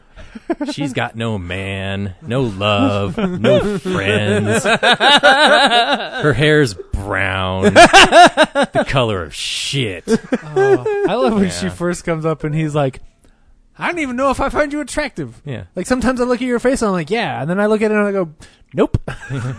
Like, what the fuck? It's a very good show. Yeah, that show is great. I really enjoyed it. I would say, like, it was funny when I finally got into the part you were talking about last week about like them fighting over a guy, I was like, they're not really fighting. It's just no, neither of those women want him. Right. Like he's. I meant fighting like they're fighting between each other. Yeah, like their strife is caused by their relationships with this guy, and but I think that part of it is fine, and I think which I forgot to mention was weird coming off of Glow. Like Rich Sommer is the heel in both those shows. So wait, he's in Glow and what? Love. Sorry. Oh, on Love. I said Glow again. Yes, you did. Yes, that is true. Yeah, that's right. Shit. Yeah. No. I think that Glow is fantastic. Alison Brie's really good in it. The woman who plays, I don't even know who she is, but she plays the other main woman, Debbie. Yeah, she's fantastic. That whole show is pretty great, and then even the ancillary characters get like, even though it's a little time, they still feel like really fleshed out characters. Like Sheila's really funny. Yeah, Wolf Girl. Fucking Wolf Girl. Yeah, like the part where she's so like, Mark Mirror's like, I brought you a squirrel. What's my cologne? He's just like Drakkar Noir. Like, trick question. I'm not wearing cologne, but I do wash my clothes in it. So you get points for that. She's like, I like points. Yeah. Oh, it's so good. Yeah. And by it builds really well to that finale, so that when most of the final episode is the match. Him and fantasizing it's so fun. about like the initial idea of the show when the two main girls start fighting, and it's like the super sexualized version of Glow that he's imagining, and then by the end where it's like the heroic Rocky style. Yeah, that's it's super good. And then he sends in Welfare Queen, who's this awful character, but great. Yeah, and the twist with his daughter is great too. Yes, so you want to make out again? What? What? Just kidding. Yeah, that show's really great. I enjoyed it a lot. So yeah, if you have a Netflix account, you should watch Glow. Yeah. Apparently, before they take it off of the internet forever. I don't think that's gonna happen. Anyway, even like Rob Lowe Light, Bash. Oh like, yes, he's got some good stuff in there too. Yeah, the whole episode when they do the car wash is pretty good. Oh man, yeah, I like it a lot. Yeah, I also went and saw Mystery Science Theater 3000 live. Cool. At the Paramount Theater, and that was so much fun. I can't tell you. Oh man, I could have done without the two guys behind me narrating the movie themselves. Did they understand they were there to see people narrate the movie for them? I don't think so. Man. I think they clearly heard what the people I paid to see were saying, because they would repeat those lines for me immediately after they were said. Always good comedy. The best ones was when Crow would say bang because the character had a gun. They riffed on Ega. Oh, okay. Which had been done by the original cast. Yeah. This is Jonah Ray and the new guys, minus Baron Vaughn, I think it was. So yeah, they would also shout bang right behind me in my ears, which is great. That's great. Yeah. People who do that, if you're listening, just stay home. Yep. You just don't. We just want to revoke your right to leave the house. There's 12 episodes on Netflix that you totally check out and do that if you want to in the privacy of your own home. Yeah, just stay where home. People didn't spend $40 to hear you. Yeah, gross. Awful. Actually, $60, I think, because the convenience charge was like $12. Oh yeah. Anyway, but yeah, they the Felicia Day and Patton Oswalt obviously are pre-recorded. Yeah. But Jonah Ray and the robots are all on stage. And cool. Joel Hodgson came out. They were running behind or something, so he had to riff with the crowd, like do some crowd work, and that was fun. So he had people from the audience ask questions of him and stuff. And then it was all centered. A lot of the live stuff was centered around the invention of the week was the snake gun. So it was like a bunch of spring snakes that they would shoot out of cannons and into the crowd and into each other. Cool. That they made themselves, like custom made. Huh. It's like, that's probably why it was called Watch Out for the Snakes. Yeah. And then periodically through the movie it would just break, and then Kinga would come out like with this big old siren thing, like, watch out for snakes. And then they cut back into the movie, and the jokes in the movie were so good. Cool. Like just one after another. Have you seen the Ega one with the original cast before? Mm-mm. It's funny, so I can only imagine this is just as fun. So yeah, I mean, this is my only reference, and it was great. Very cool. That's awesome, man. So are they filming this thing? I hope so. I didn't see any. There was a I don't think so, because there was a camera guy, but he was like shooting the audience so that audience could be projected on the screen behind them. Huh. But I didn't see like any other cameras there. But also, I was in the balcony, so I couldn't see a lot of the back of the ground of the level. So there might have been cameras in the back. Interesting. With the long lenses. Yeah. Mm-hmm. So if you get a chance to see the tour, I recommend it because it's a ton of fun. That's awesome. Yeah, and I did go see The Big Sick. Oh shit! Already, so I could have talked about a really good scene. Did you like The Big Sick? Yeah, I mean it's all I can really say about it is it's a good movie and it's acted well all around. Yeah, good story, good movie. You know, that's about it. Can I mention that scene that I wanted to talk about then? Because if you want to spoil it for everyone who hasn't seen it yet, yeah, I do. Who's listening? Long story short, Kumail's character, it kind of like, quote unquote, like hurts his family, and like they start shunning him.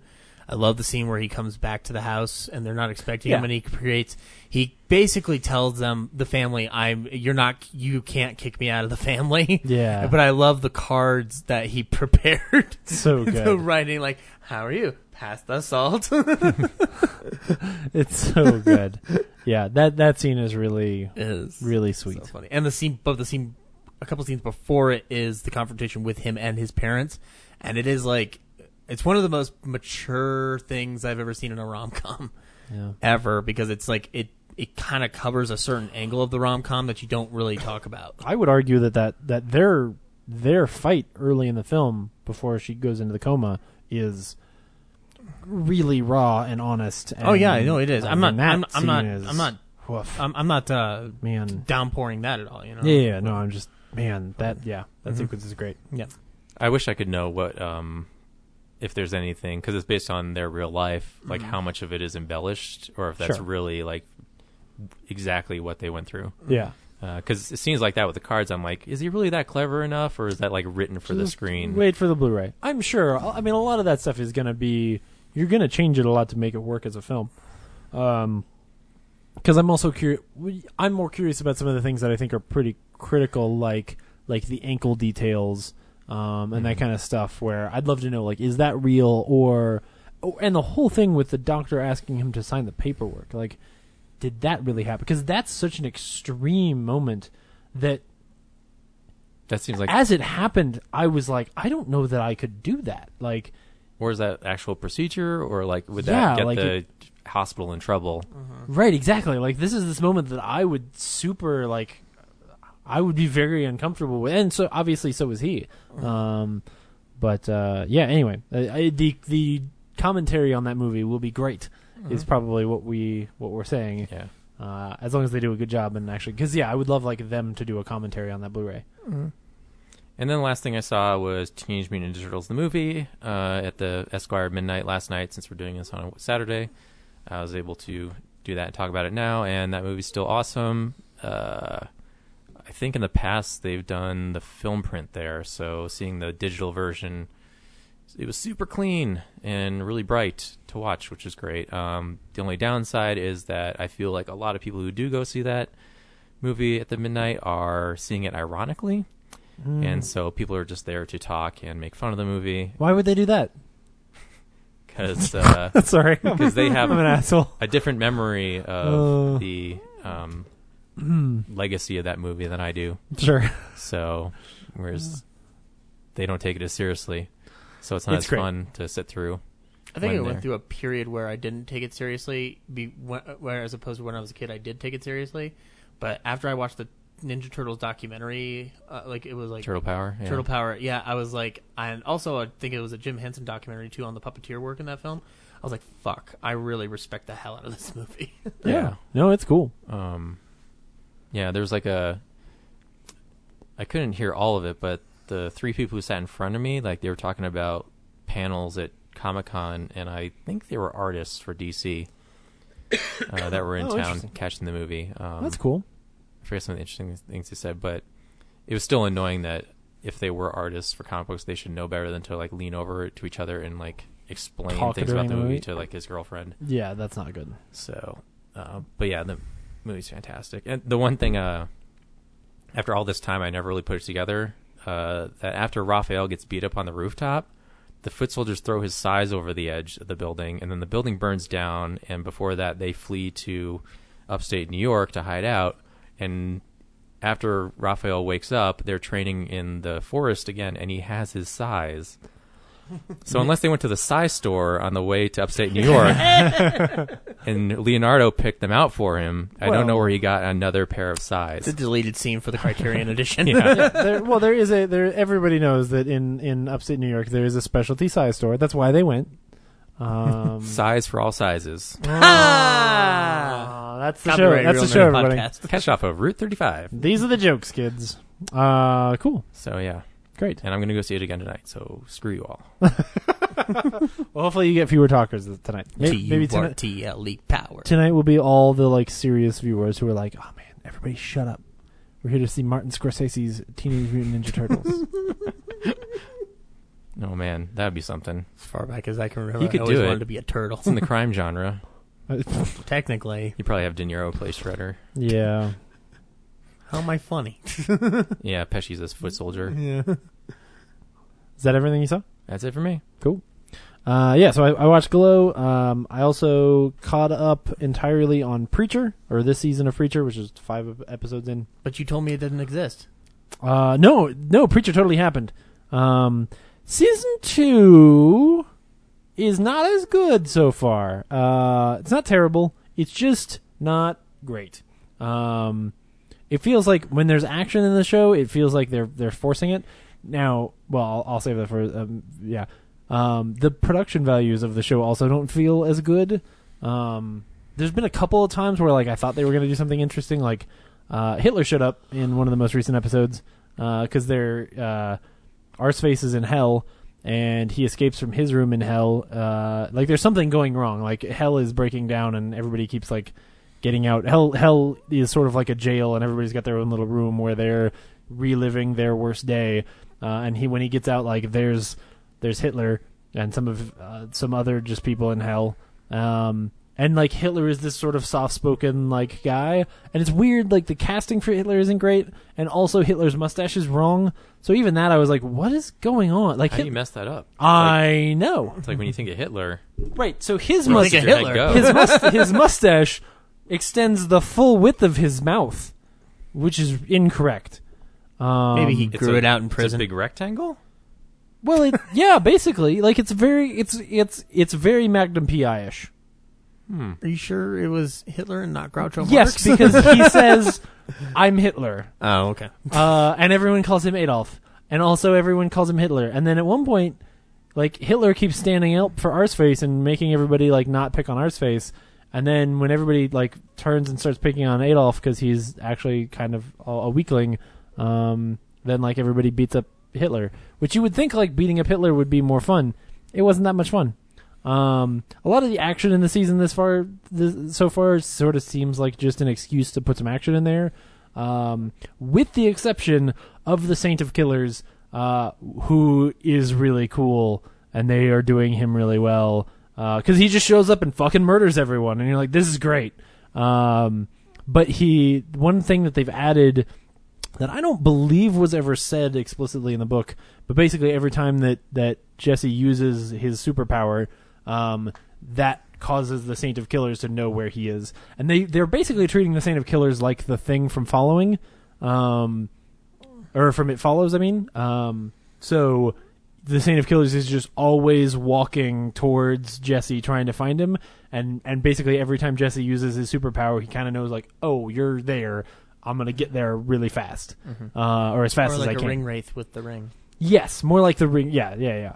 And so like it adds a lot of weight to when Jesse chooses to use that power, because now there is a not just a ramification because he literally hurts people. Because in the book you see more when he tells someone like to count every grain of sand on a beach or to go fuck themselves. You get to go see like how terrible what he just made them go do is.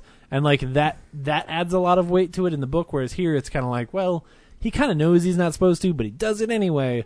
So it's kind of nice that, you know, every time he uses the power, this old Western guy shows up and fucking murders everyone. But anyway, it's okay. They're getting close to introducing some of the real main story of Preacher. So maybe that'll be interesting, but right now it just sort of meanders, and they're spending a lot of time on the sort of romance aspect and they aren't, in my opinion, doing a very good job. So anyway, maybe watch Preacher if you like Preacher or if you like the first season. But better than Preacher, I'm watching through season 2 of Bajillion Dollar Properties on CISO, which season 2 is kind of not a season. I think they sort of, it feels like they rushed out of season 2, and season 3 is hopefully like a real season of the show. Because season 2 is kind of like, every episode is about 5 minutes long. It's called Pocket Listings is like the subtitle. And so every episode is like 5 minutes long. And it's just like one little skit between a couple of characters. So it's almost like if you add all the episodes together, or all of that season together, you'd have like one extra long episode. But it's still really funny. That show is pretty great. With the caveat of the first episode of the season is a real episode, and then everything else seems to be pretty short. But if you've never seen Bajillion Dollar Properties, it's Paul F. Tompkins runs a like Hollywood real estate brokerage firm, and so it's like a mockumentary of, or like a fake reality TV show of these people who are supposed to be selling like mansions in LA, and usually the people who are sort of guest stars on the episodes are also comedians that you know. So like Zach Galifianakis shows up in season 2 as the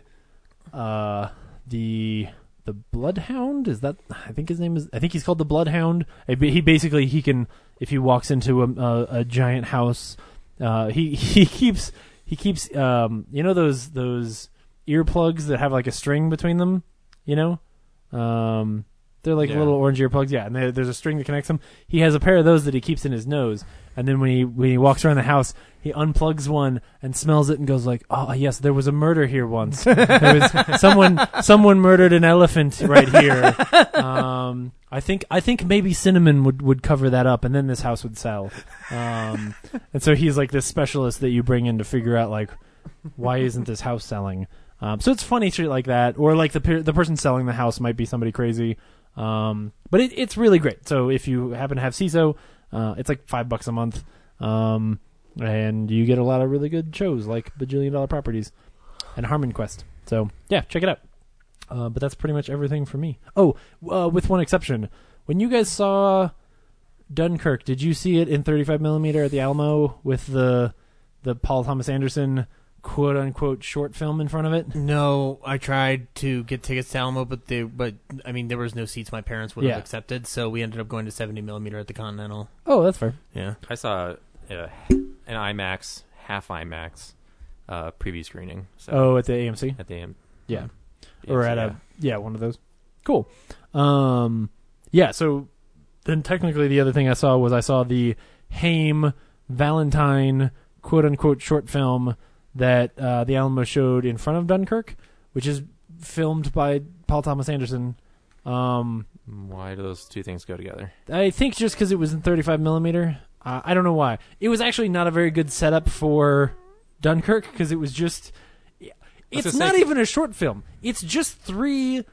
It's about 14 minutes long. It's just 3 music videos, and they're not very interesting music videos. Paul Thomas Anderson is losing his mind.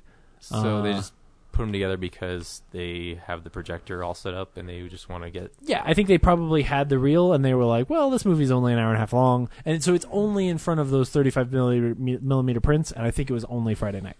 So I think it was just... it probably would have been fine if they had announced it beforehand. They did, on Facebook. Weird. No. I mean, only in the theater. Yeah.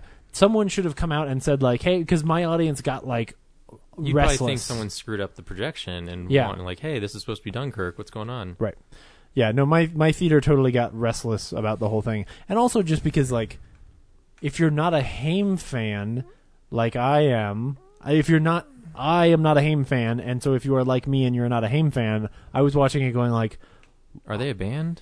Yeah, they're 3 women. Their last name is Haim. Okay. Haim. It feels like a series of like World War II serials that played before Dunkirk. I get that. Oh, but if it's like Paul Thomas Anderson music videos, then Dunkirk, you're like, what? Right. It was weird, especially because the pre-show for Dunkirk is really great. Like they've got a lot. They've been killing it with their pre-shows lately. Like the one in front of Baby Driver is maybe my favorite pre-show they've ever done. Because they're doing a lot of like, hey, here's the 11 movies that inspired Dunkirk, as you know, as told by Christopher Nolan or like whatever, that kind of stuff. And so that was great. And then there were like 2 trailers, and then they showed this Haim thing for 14 minutes, and then they showed 2 more trailers. Which that's the other thing, is then they went back into 2 trailers before they showed the movie, probably because they needed the time to change the reel, which is totally understandable. But I was glad they did, because then they showed Blade Runner and Justice League, which honestly, seeing the Blade Runner trailer got me back in the mood to see Dunkirk. Because after 14 minutes of eating food and watching Haim, I was like, yeah, I'm good. I don't need any more of this. And it's just not, I don't know why Paul Thomas Anderson even did it, because it's just long shots of them playing the music. And the first song, I was like, oh, I've never listened to Haim. Like, this is actually not terrible. Like, this seems okay. And then the next 2 songs were basically the exact same song. And I was like, this isn't great. So, anyway, I also saw Haim Valentine, so I can cross that off my list for this year. Make sure you add it to your letterbox. Yeah, I might. But anyway, it better be in your top 10. Filmsplosion. Yeah, as number 10 at least. Yeah, or like a half. Like 9 well, and a half. or maybe Dunkirk will be on my list, and I'll put it on there as Haim/Dunkirk. The weirdest Grindhouse double feature ever. What a weird combo. It's so weird. Yeah, I think it's just that they had it and they were like, well, we'll show this thing. It might be cool. Which I totally appreciate that they would want to do that. Like, I think that part of it's cool. I think they just should have announced it beforehand. Well, like had a person come into the theater and announce it. Plus, like, to some extent, there's people who bought their tickets to Dunkirk thinking like, oh, well, I need to be out of here at this time so I can go. Yeah. You know, relieve the babysitter to, you know, put my kids to bed, and they're offset by 15 minutes. Yep. Or if they had planned it, that's really, I don't know. Yeah, it was that's weird. Because in that 15 minutes, the babysitter goes berserk and right. Or maybe the babysitter's a big fan of Haim, and the babysitter's like, what the fuck is this shit? I wanted to go see Haim. You got to see Haim? Oh, man. Oh, man. It was a short 35mm version of Haim. Oh, man. Did they do that one song where they hit a drum really loud, and one of the girls goes, happy, happy? That was all 3 of the songs. Mm-hmm. Anyway, so yeah, I saw that in front of Dunkirk. And then I saw Dunkirk. There's no art house asshole this week? Oh, no, because there's not. Remember? So, yes, sorry, before we do Dunkirk, the news, is, if you didn't listen to last week, is that there isn't one this week. Or next week. Or ever. Mm-hmm. But something's coming. Something new. Something wicked this way comes. But, and then we'll see. I you know, I won't say this in public, but I wouldn't be surprised if it makes an appearance once Henry is also back in New York, where shitty art house films are more prevalent. Easier to attend. Yeah. Anyway, this week we went and saw Dunkirk. We did. Zach, should people go see Dunkirk? Absolutely, you should. And I kind of already made my thoughts public on the film. So I ended up seeing this movie Thursday night, preview screenings, and it was an important day for me to watch it, and a very important time for me to watch it with everything in mind that it has. I was very concerned about you going to see a movie with a lot of bullets flying around. It was not lost on me that Yeah. that a Christopher Nolan movie came out 5 years later in that, on the same time slot. This movie was very important for me to kind of move past certain lingering elements of that whole affair. But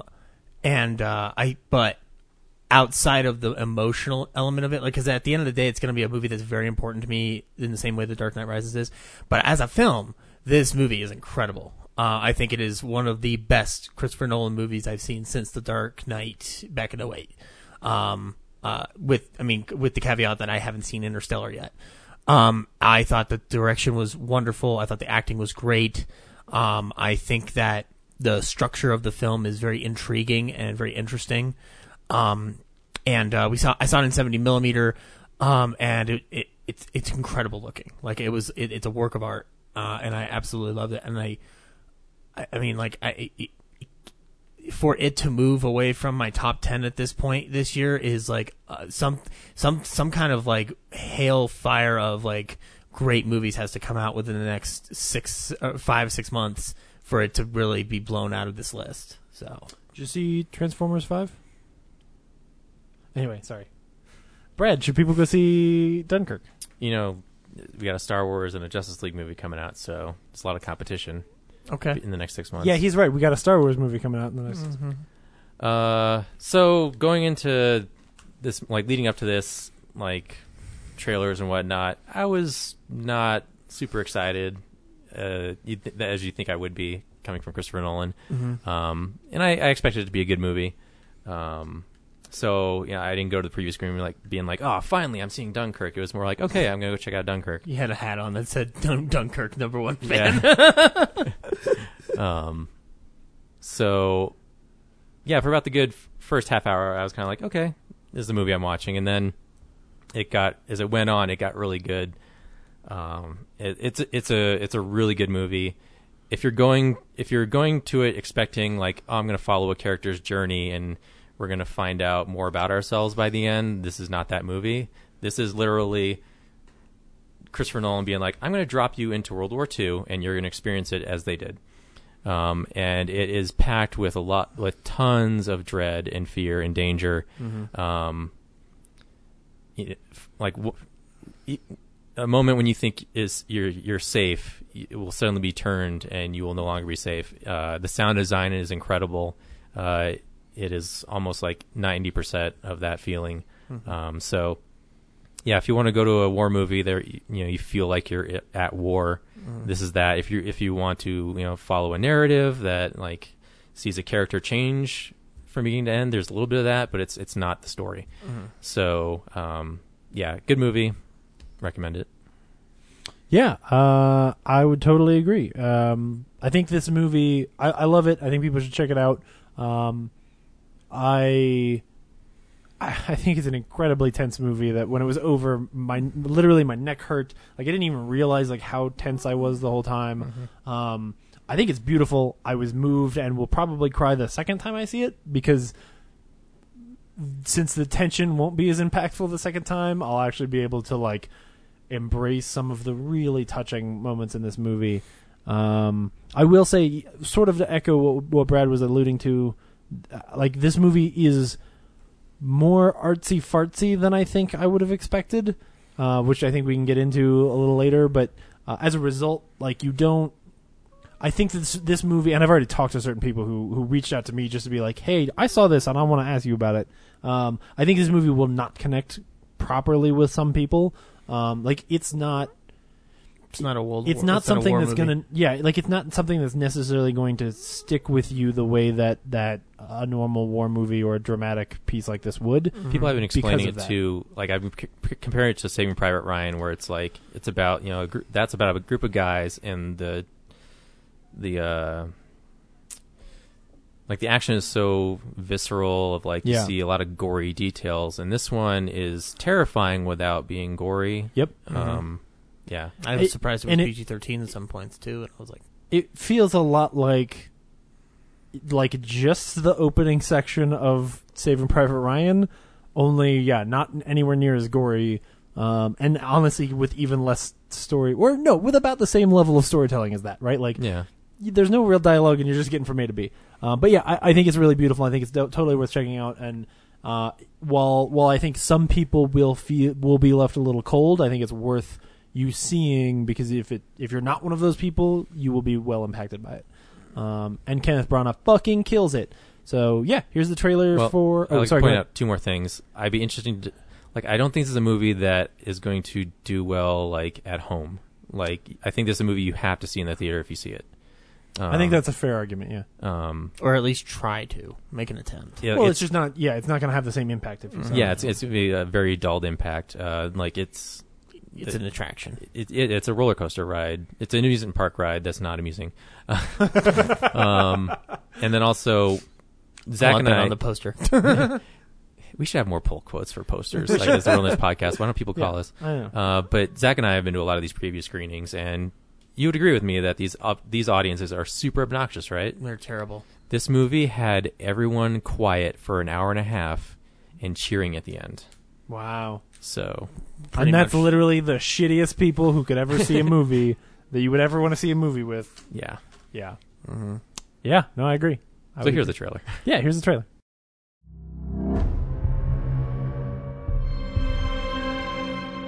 What has happened is a colossal military disaster.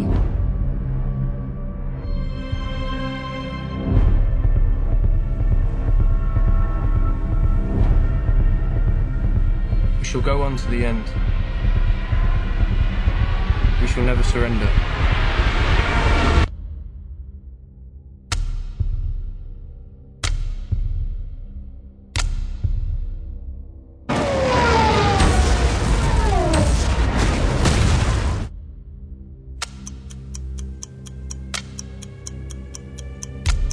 The call went out. We have to go to Dunkirk. Ready on the stern line. What are you doing? You know where we're going. Into war, George. I'll be useful, sir. One of ours. He's on me. I'm on him.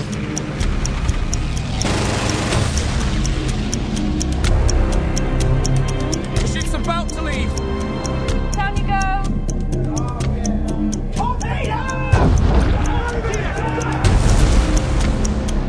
They need to send more ships. Every hour the enemy pushes closer. They've activated the civilian boats. Civilians? We need destroyers. Where are we going? Dunkirk. I'm not going back. If we go there, we'll die. You're weekend sailors, not the bloody Navy. You should be at home. There's no hiding from this, son. We have a job to do. Turn it around! We shall fight on the beaches. We shall fight on the landing grounds. We shall never surrender. We shall never surrender. We shall never surrender. Where's the bloody Air Force?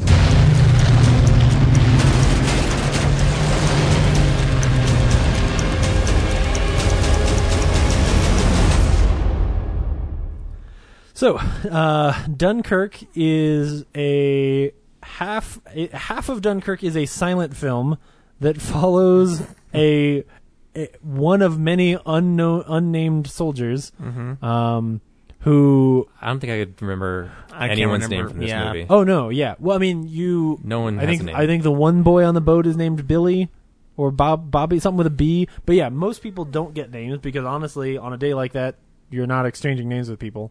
And so it follows a couple of stories. It follows this soldier on the beach at Dunkirk who's trying to get off the beach.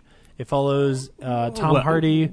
Wait, point out the fact that while they're on the beach, it's a week to evacuation. Okay, so we're spoiling the movie because I think that talking about that is an important, like not knowing what you're about to describe is important. So yeah, just be warned. There's a framing device with time in this film that's very. I don't think it's not bold per se. We should just talk about it now because you're already deep into it. So when those started coming up on the screen, I was like, oh, here's the Nolan twist. Right, it's all going to be like a weird time exercise. And I knew it was something, but I didn't. I mean, you thought it was really a twist. Yeah, like some kind of interstellar time compression thing again. But he goes to such lengths to tell you, like, you're about to see the story of Dunkirk. Like, yeah, I'm interested. But when he describes, like, funny. Okay, it's like from here to Britain, it's by air, it's an hour. By sea, it's a day. By the mole, it's a week.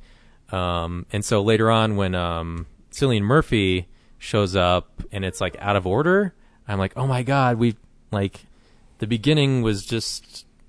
Like, everything's already happened, and we've seen the end of the movie already, and now we're just kind of backtracking, like, holy shit. And then by the end, it's like, oh, no, that was just like a segment out of order. For a moment, you were like, I got a Memento prequel. No. Everything is in order, but it's 3 stories. So your story of the guys on the beach, our main character who is unnamed, his story takes a week. So from the time we meet him getting to Dunkirk to the end, his story takes a week.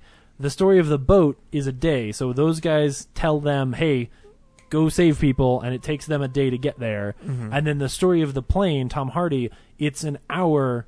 He has, like, from when we meet him, it takes him an hour to run out of fuel. Oh, I thought that was just describing, like, how long each of those machines takes to get to Britain. So, like, if they had planes, they would get there in an hour. But that makes way more sense. Yeah, because that's why you see things like halfway through the movie, we see our character have he gets on a boat and that boat sinks, and then he ends up getting saved by Cillian Murphy, who clearly at some point goes on to get on another boat that gets sunk, and then he's already been picked up by our boat people. Now you describe it, the movie makes way more sense. Right, but it took me a while to get there. I have to re-explain this to my mom. Because I told her there were no, like... Yeah. Because I told her about, like, what I just described to you, and that's not that, so... Yeah, it's not They might get confused now. Right. Right, and so that tactic is brilliant here, because what he's able to do is he can take you from a really tense moment in one story to a less tense moment in another story, which just keeps giving you, like, this tension whiplash without shifting anything in a way that's totally uncomfortable. And at the same time, as things get closer and closer and the stories start overlapping, what I was about to say might not be true since you didn't pick this up, but I think it's his ability to tie those things together and communicate to you what's really happening and how he's telling the story, I think is really brilliant. Yeah, now you say that, like, this movie's even better than when I first reviewed it. Because there's shots where, like, you'll see Tom Hardy look down and see, like, a boat turned on its side leaking oil, and you see he spends a long time on the oil, so that then later when you see that boat almost crush our hero, and then they're there and they've got to escape the oil, like, now that you see how the timeline is starting to line back up, and so it creates this pressure cooker where, like, you're getting closer and closer to this moment, and that moment is the thing that ties all these stories together. And that is fascinating and cool. Oh man. And then that moment is honestly like when our hero gets pulled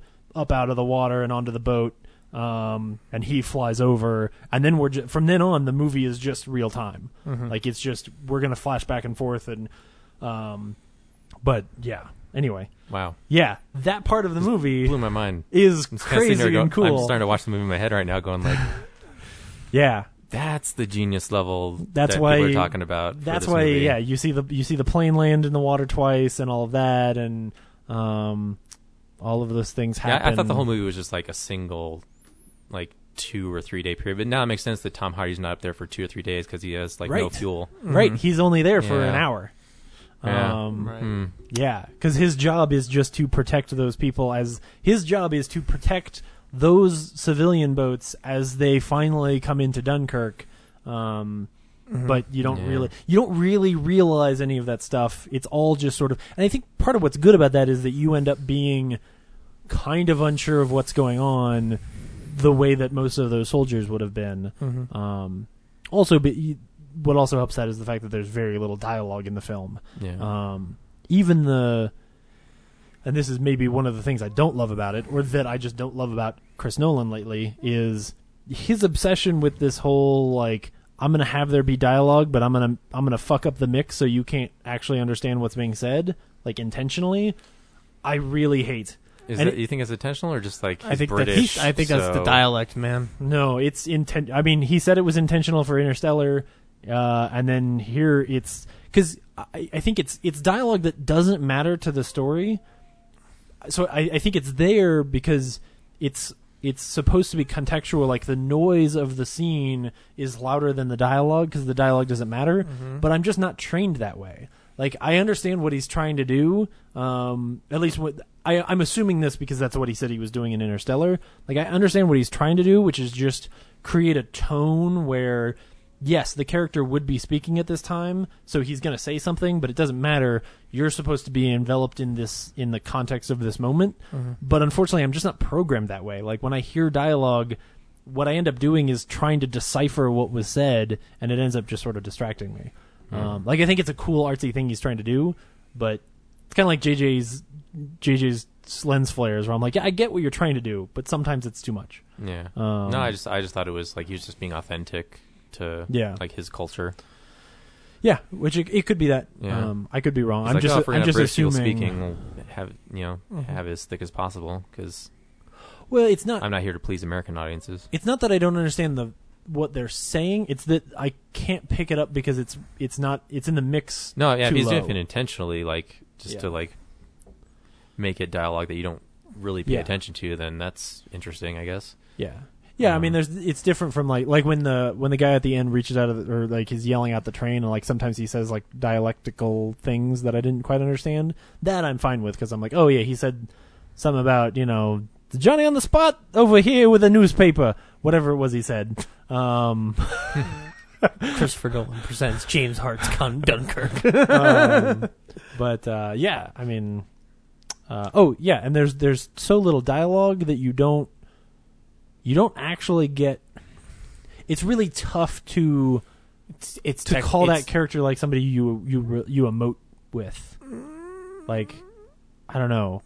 It's intentional because I think it's really supposed to be like you.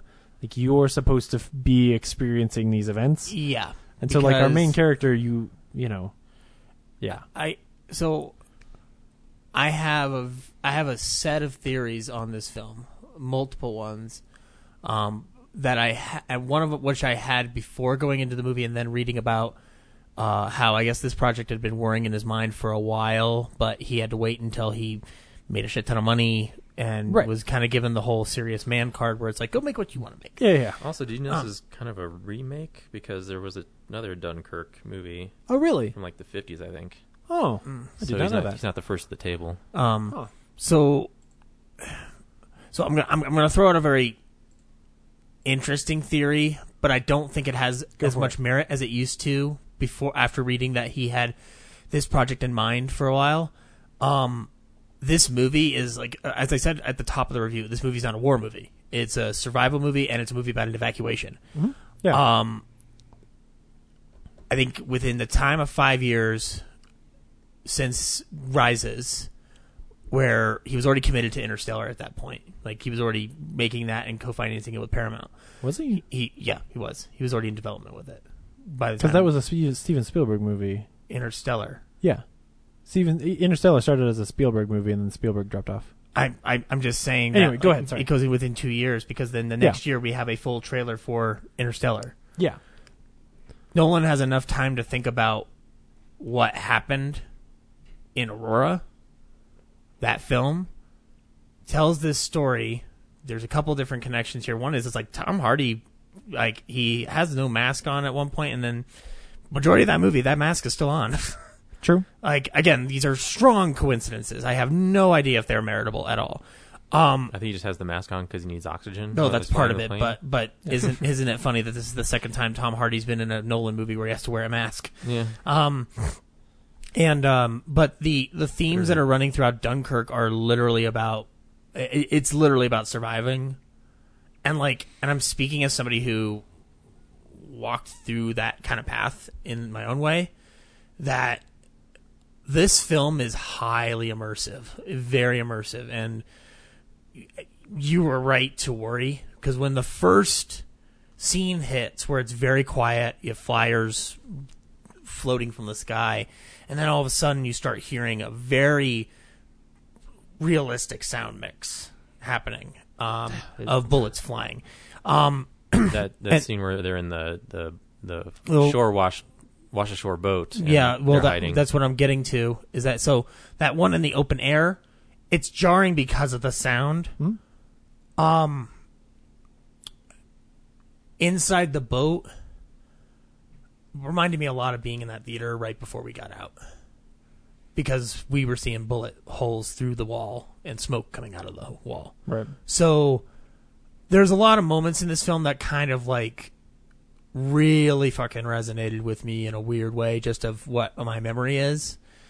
But also the overall tone of the film and its theme of survival, like we're going to go on, all the way to the point where what I love about this film is that it doesn't necessarily since it's not a war film, it's not bogged down in politics. Mm-hmm.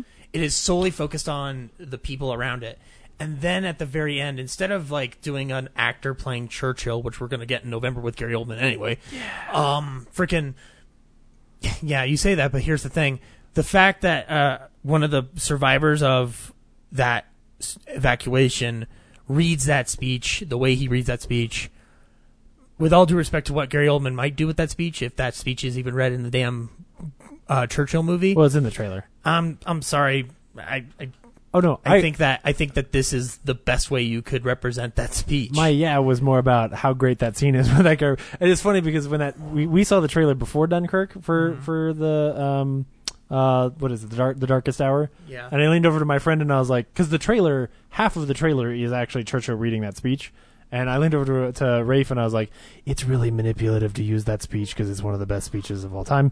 And then this is how the movie ended. And of course, when the movie was over, I leaned over and was like, it's really manipulative to use that speech because it's one of the, but it is, it's so moving. It's actually not the moment of the movie that almost brought me to tears though.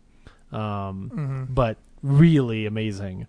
It's interesting. I have a slightly different take on why I think this movie is very, it's really just that the story itself lends itself to this reading, because there is this great undertone that one of the most tense scenes in the movie for me is in the boat when they finally turn to his friend and they're like, hey, why do you never talk?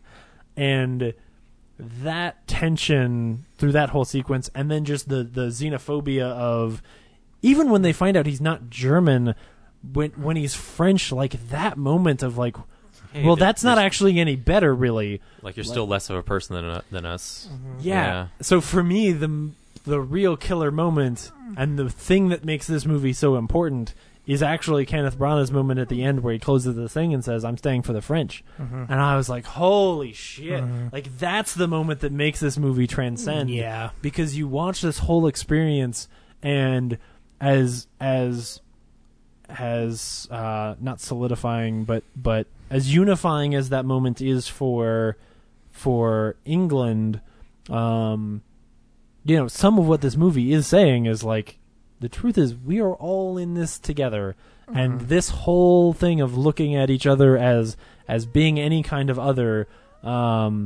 it is just a very poignant thing to be saying at this time. And I don't think that that's Christopher Nolan specifically being like, hey, now's a good time to talk about how we should be nice to each other. I think it's just a part of this story, and a really interesting part to inject when that's not.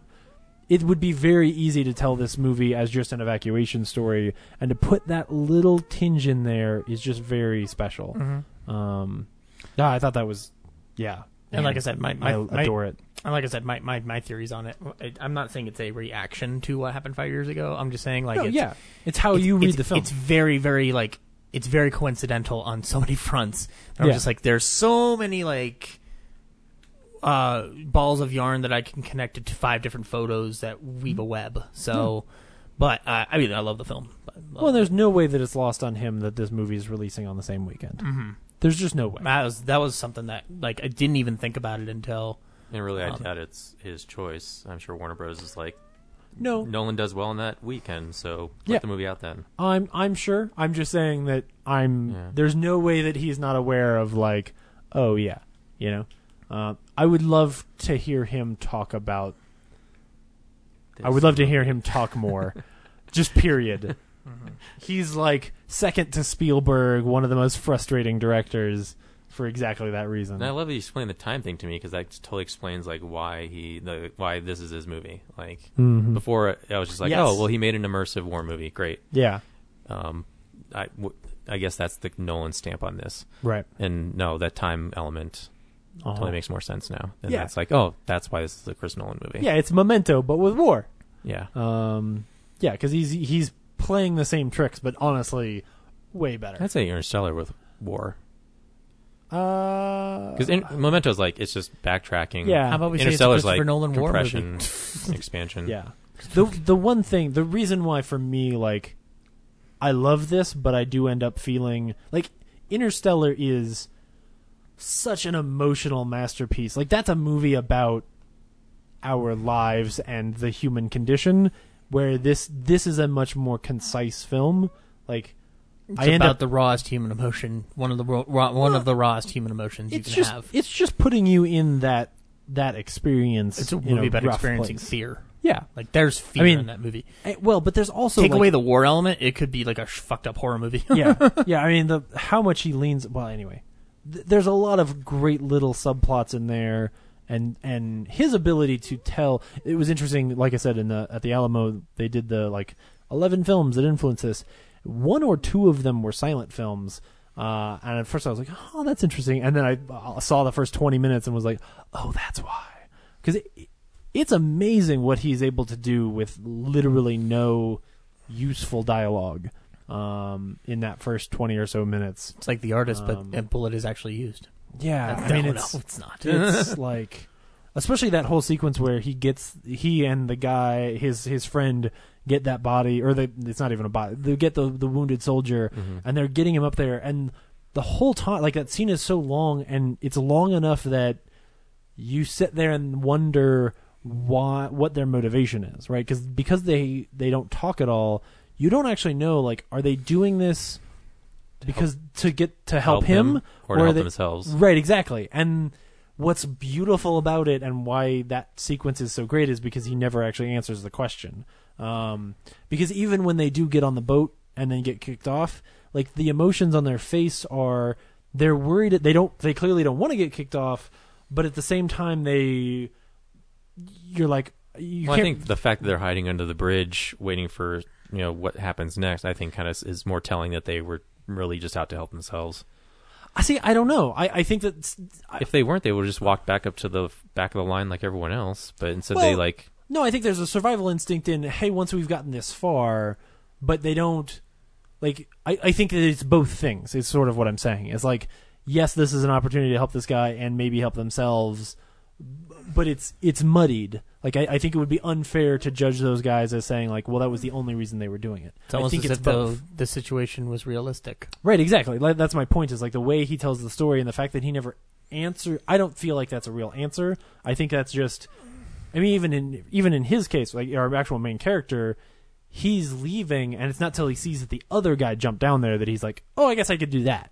Okay, well, yeah, right. It's really the French guy who jumps down there, and then he sort of follows him. And our hero, part of what's so great, man, he ends up, I wish he had a name, because he ends up being such a good hero, and is sort of painted through those little moments. I mean, that the scene at the end when he's on the train and he just knocks out, like, it is this moment of he has a pretty clear conscience as opposed to the guy across from him, which is, again, just this sort of muddied water in the story where, like, here's this guy who's worried that everybody's gonna hate him when he gets back, and our hero's like, dude, whatever, I'm gonna go to sleep. It's been a long day.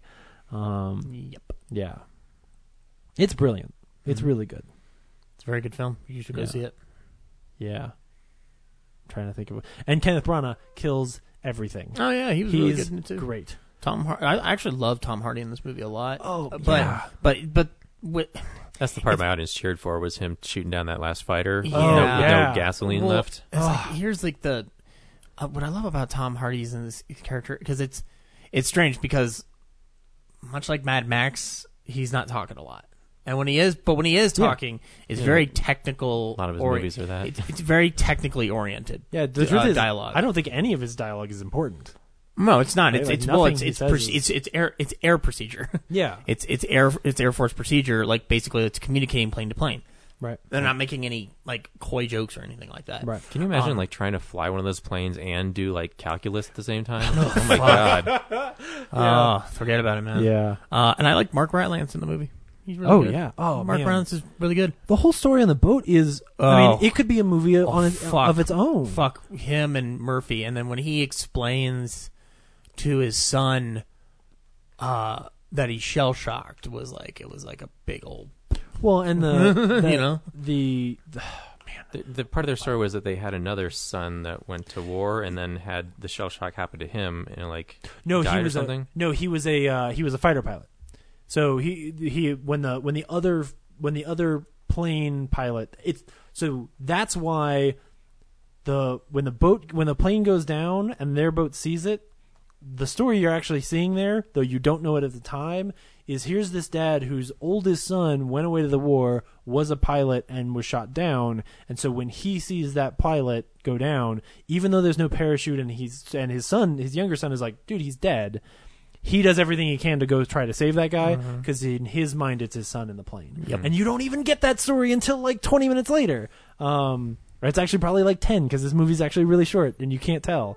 That's such a beautiful story that, again, you won't understand that till you've watched it the second time. And I didn't even think about it until right now when you said that. And I went, oh, shit. That's the cool subplot here, is that here's Mark Rylance's story actually will only make sense to you when you see the movie the second time. Because here's this guy who leaves the dock early because he has a chance to go help soldiers and save some soldiers, unlike his own son. I thought he was super forgiving of Murphy just because, like his son and like someone he knew was also shell shocked or something. I forget.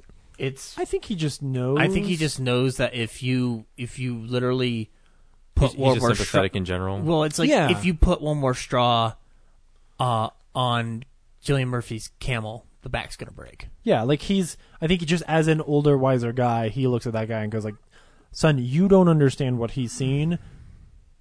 We just have to be patient with him. Like he's a powder keg, and we're just gonna let him be for a little while. Yeah. Like he knows, because when he leaves the dock, he knows where he's going. Like he knows the guys he's gonna run into, and that he's not going to save a bunch of like clean, ready soldiers. He's going to save some guys who have been on the beach for a week. Also, why were they outrunning the naval officers? Like, what were the naval officers gonna do if they hadn't left earlier? I think they were just leaving early. I think he just got them. That's what I'm saying. Why were they avoiding them, though? I don't think they were avoiding them. Yeah, they were like looking back and like we gotta go now. We gotta go now because they're gonna maybe they're gonna empty the boat and throw out all this shit or something. Oh, I didn't think it was. I thought it was just that like those guys were doing everything sort of systematically and like writing down people's names and stuff. And so there's to delay them longer. Yeah, he just was like, just grab those things, the life preservers, throw them in the boat, and we're gonna go. Because when those guys go, they the Navy guys kind of have a look on their face of like, wait, where are you going? You're not. We haven't like told you to go yet. Yeah, that's what I was wondering. It's like, why were they? Yeah, I don't think that they were like in trouble. I think it was just. I think that's the story. Is like I said, and I didn't realize until now. He's just so anxious to go help these guys. So they would just slowed him down, basically. Yeah. Okay. Yeah. That he's like, I'm going. Right.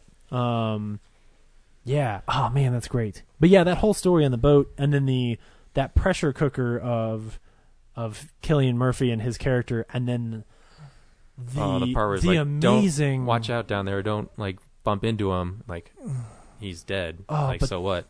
The amazing grace of that moment when, without even more than a second to think about it, Cillian Murphy asks at the end, like, hey, is the boy going to be okay? And he just says, yeah, he's going to be fine.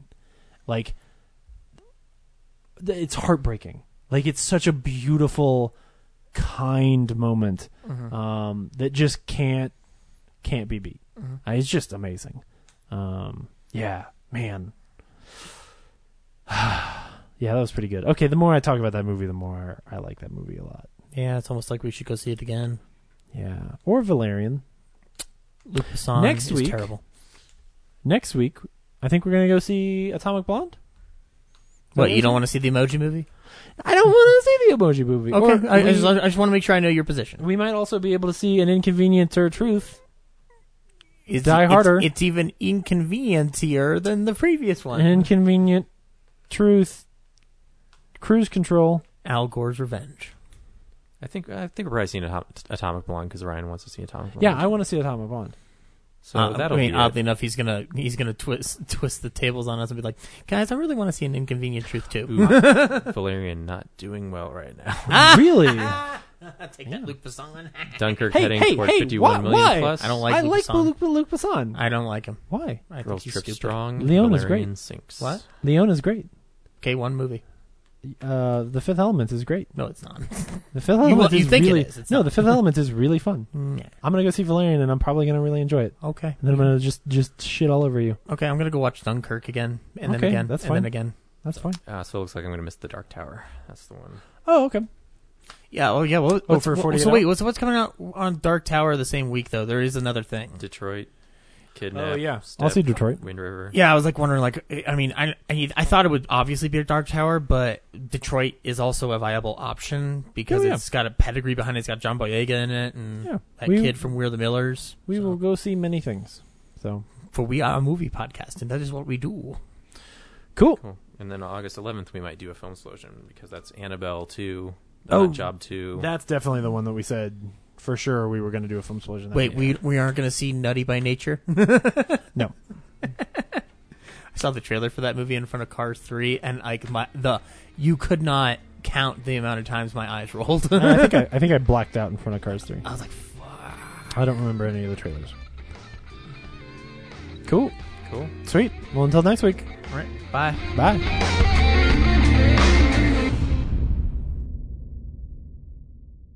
Real Nerds Podcast is a Nebulous Visions multimedia production.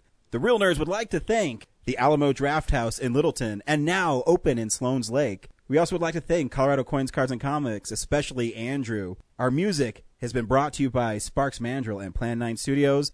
And of course, thanks to James's mother, our most loyal listener. Have a nice day.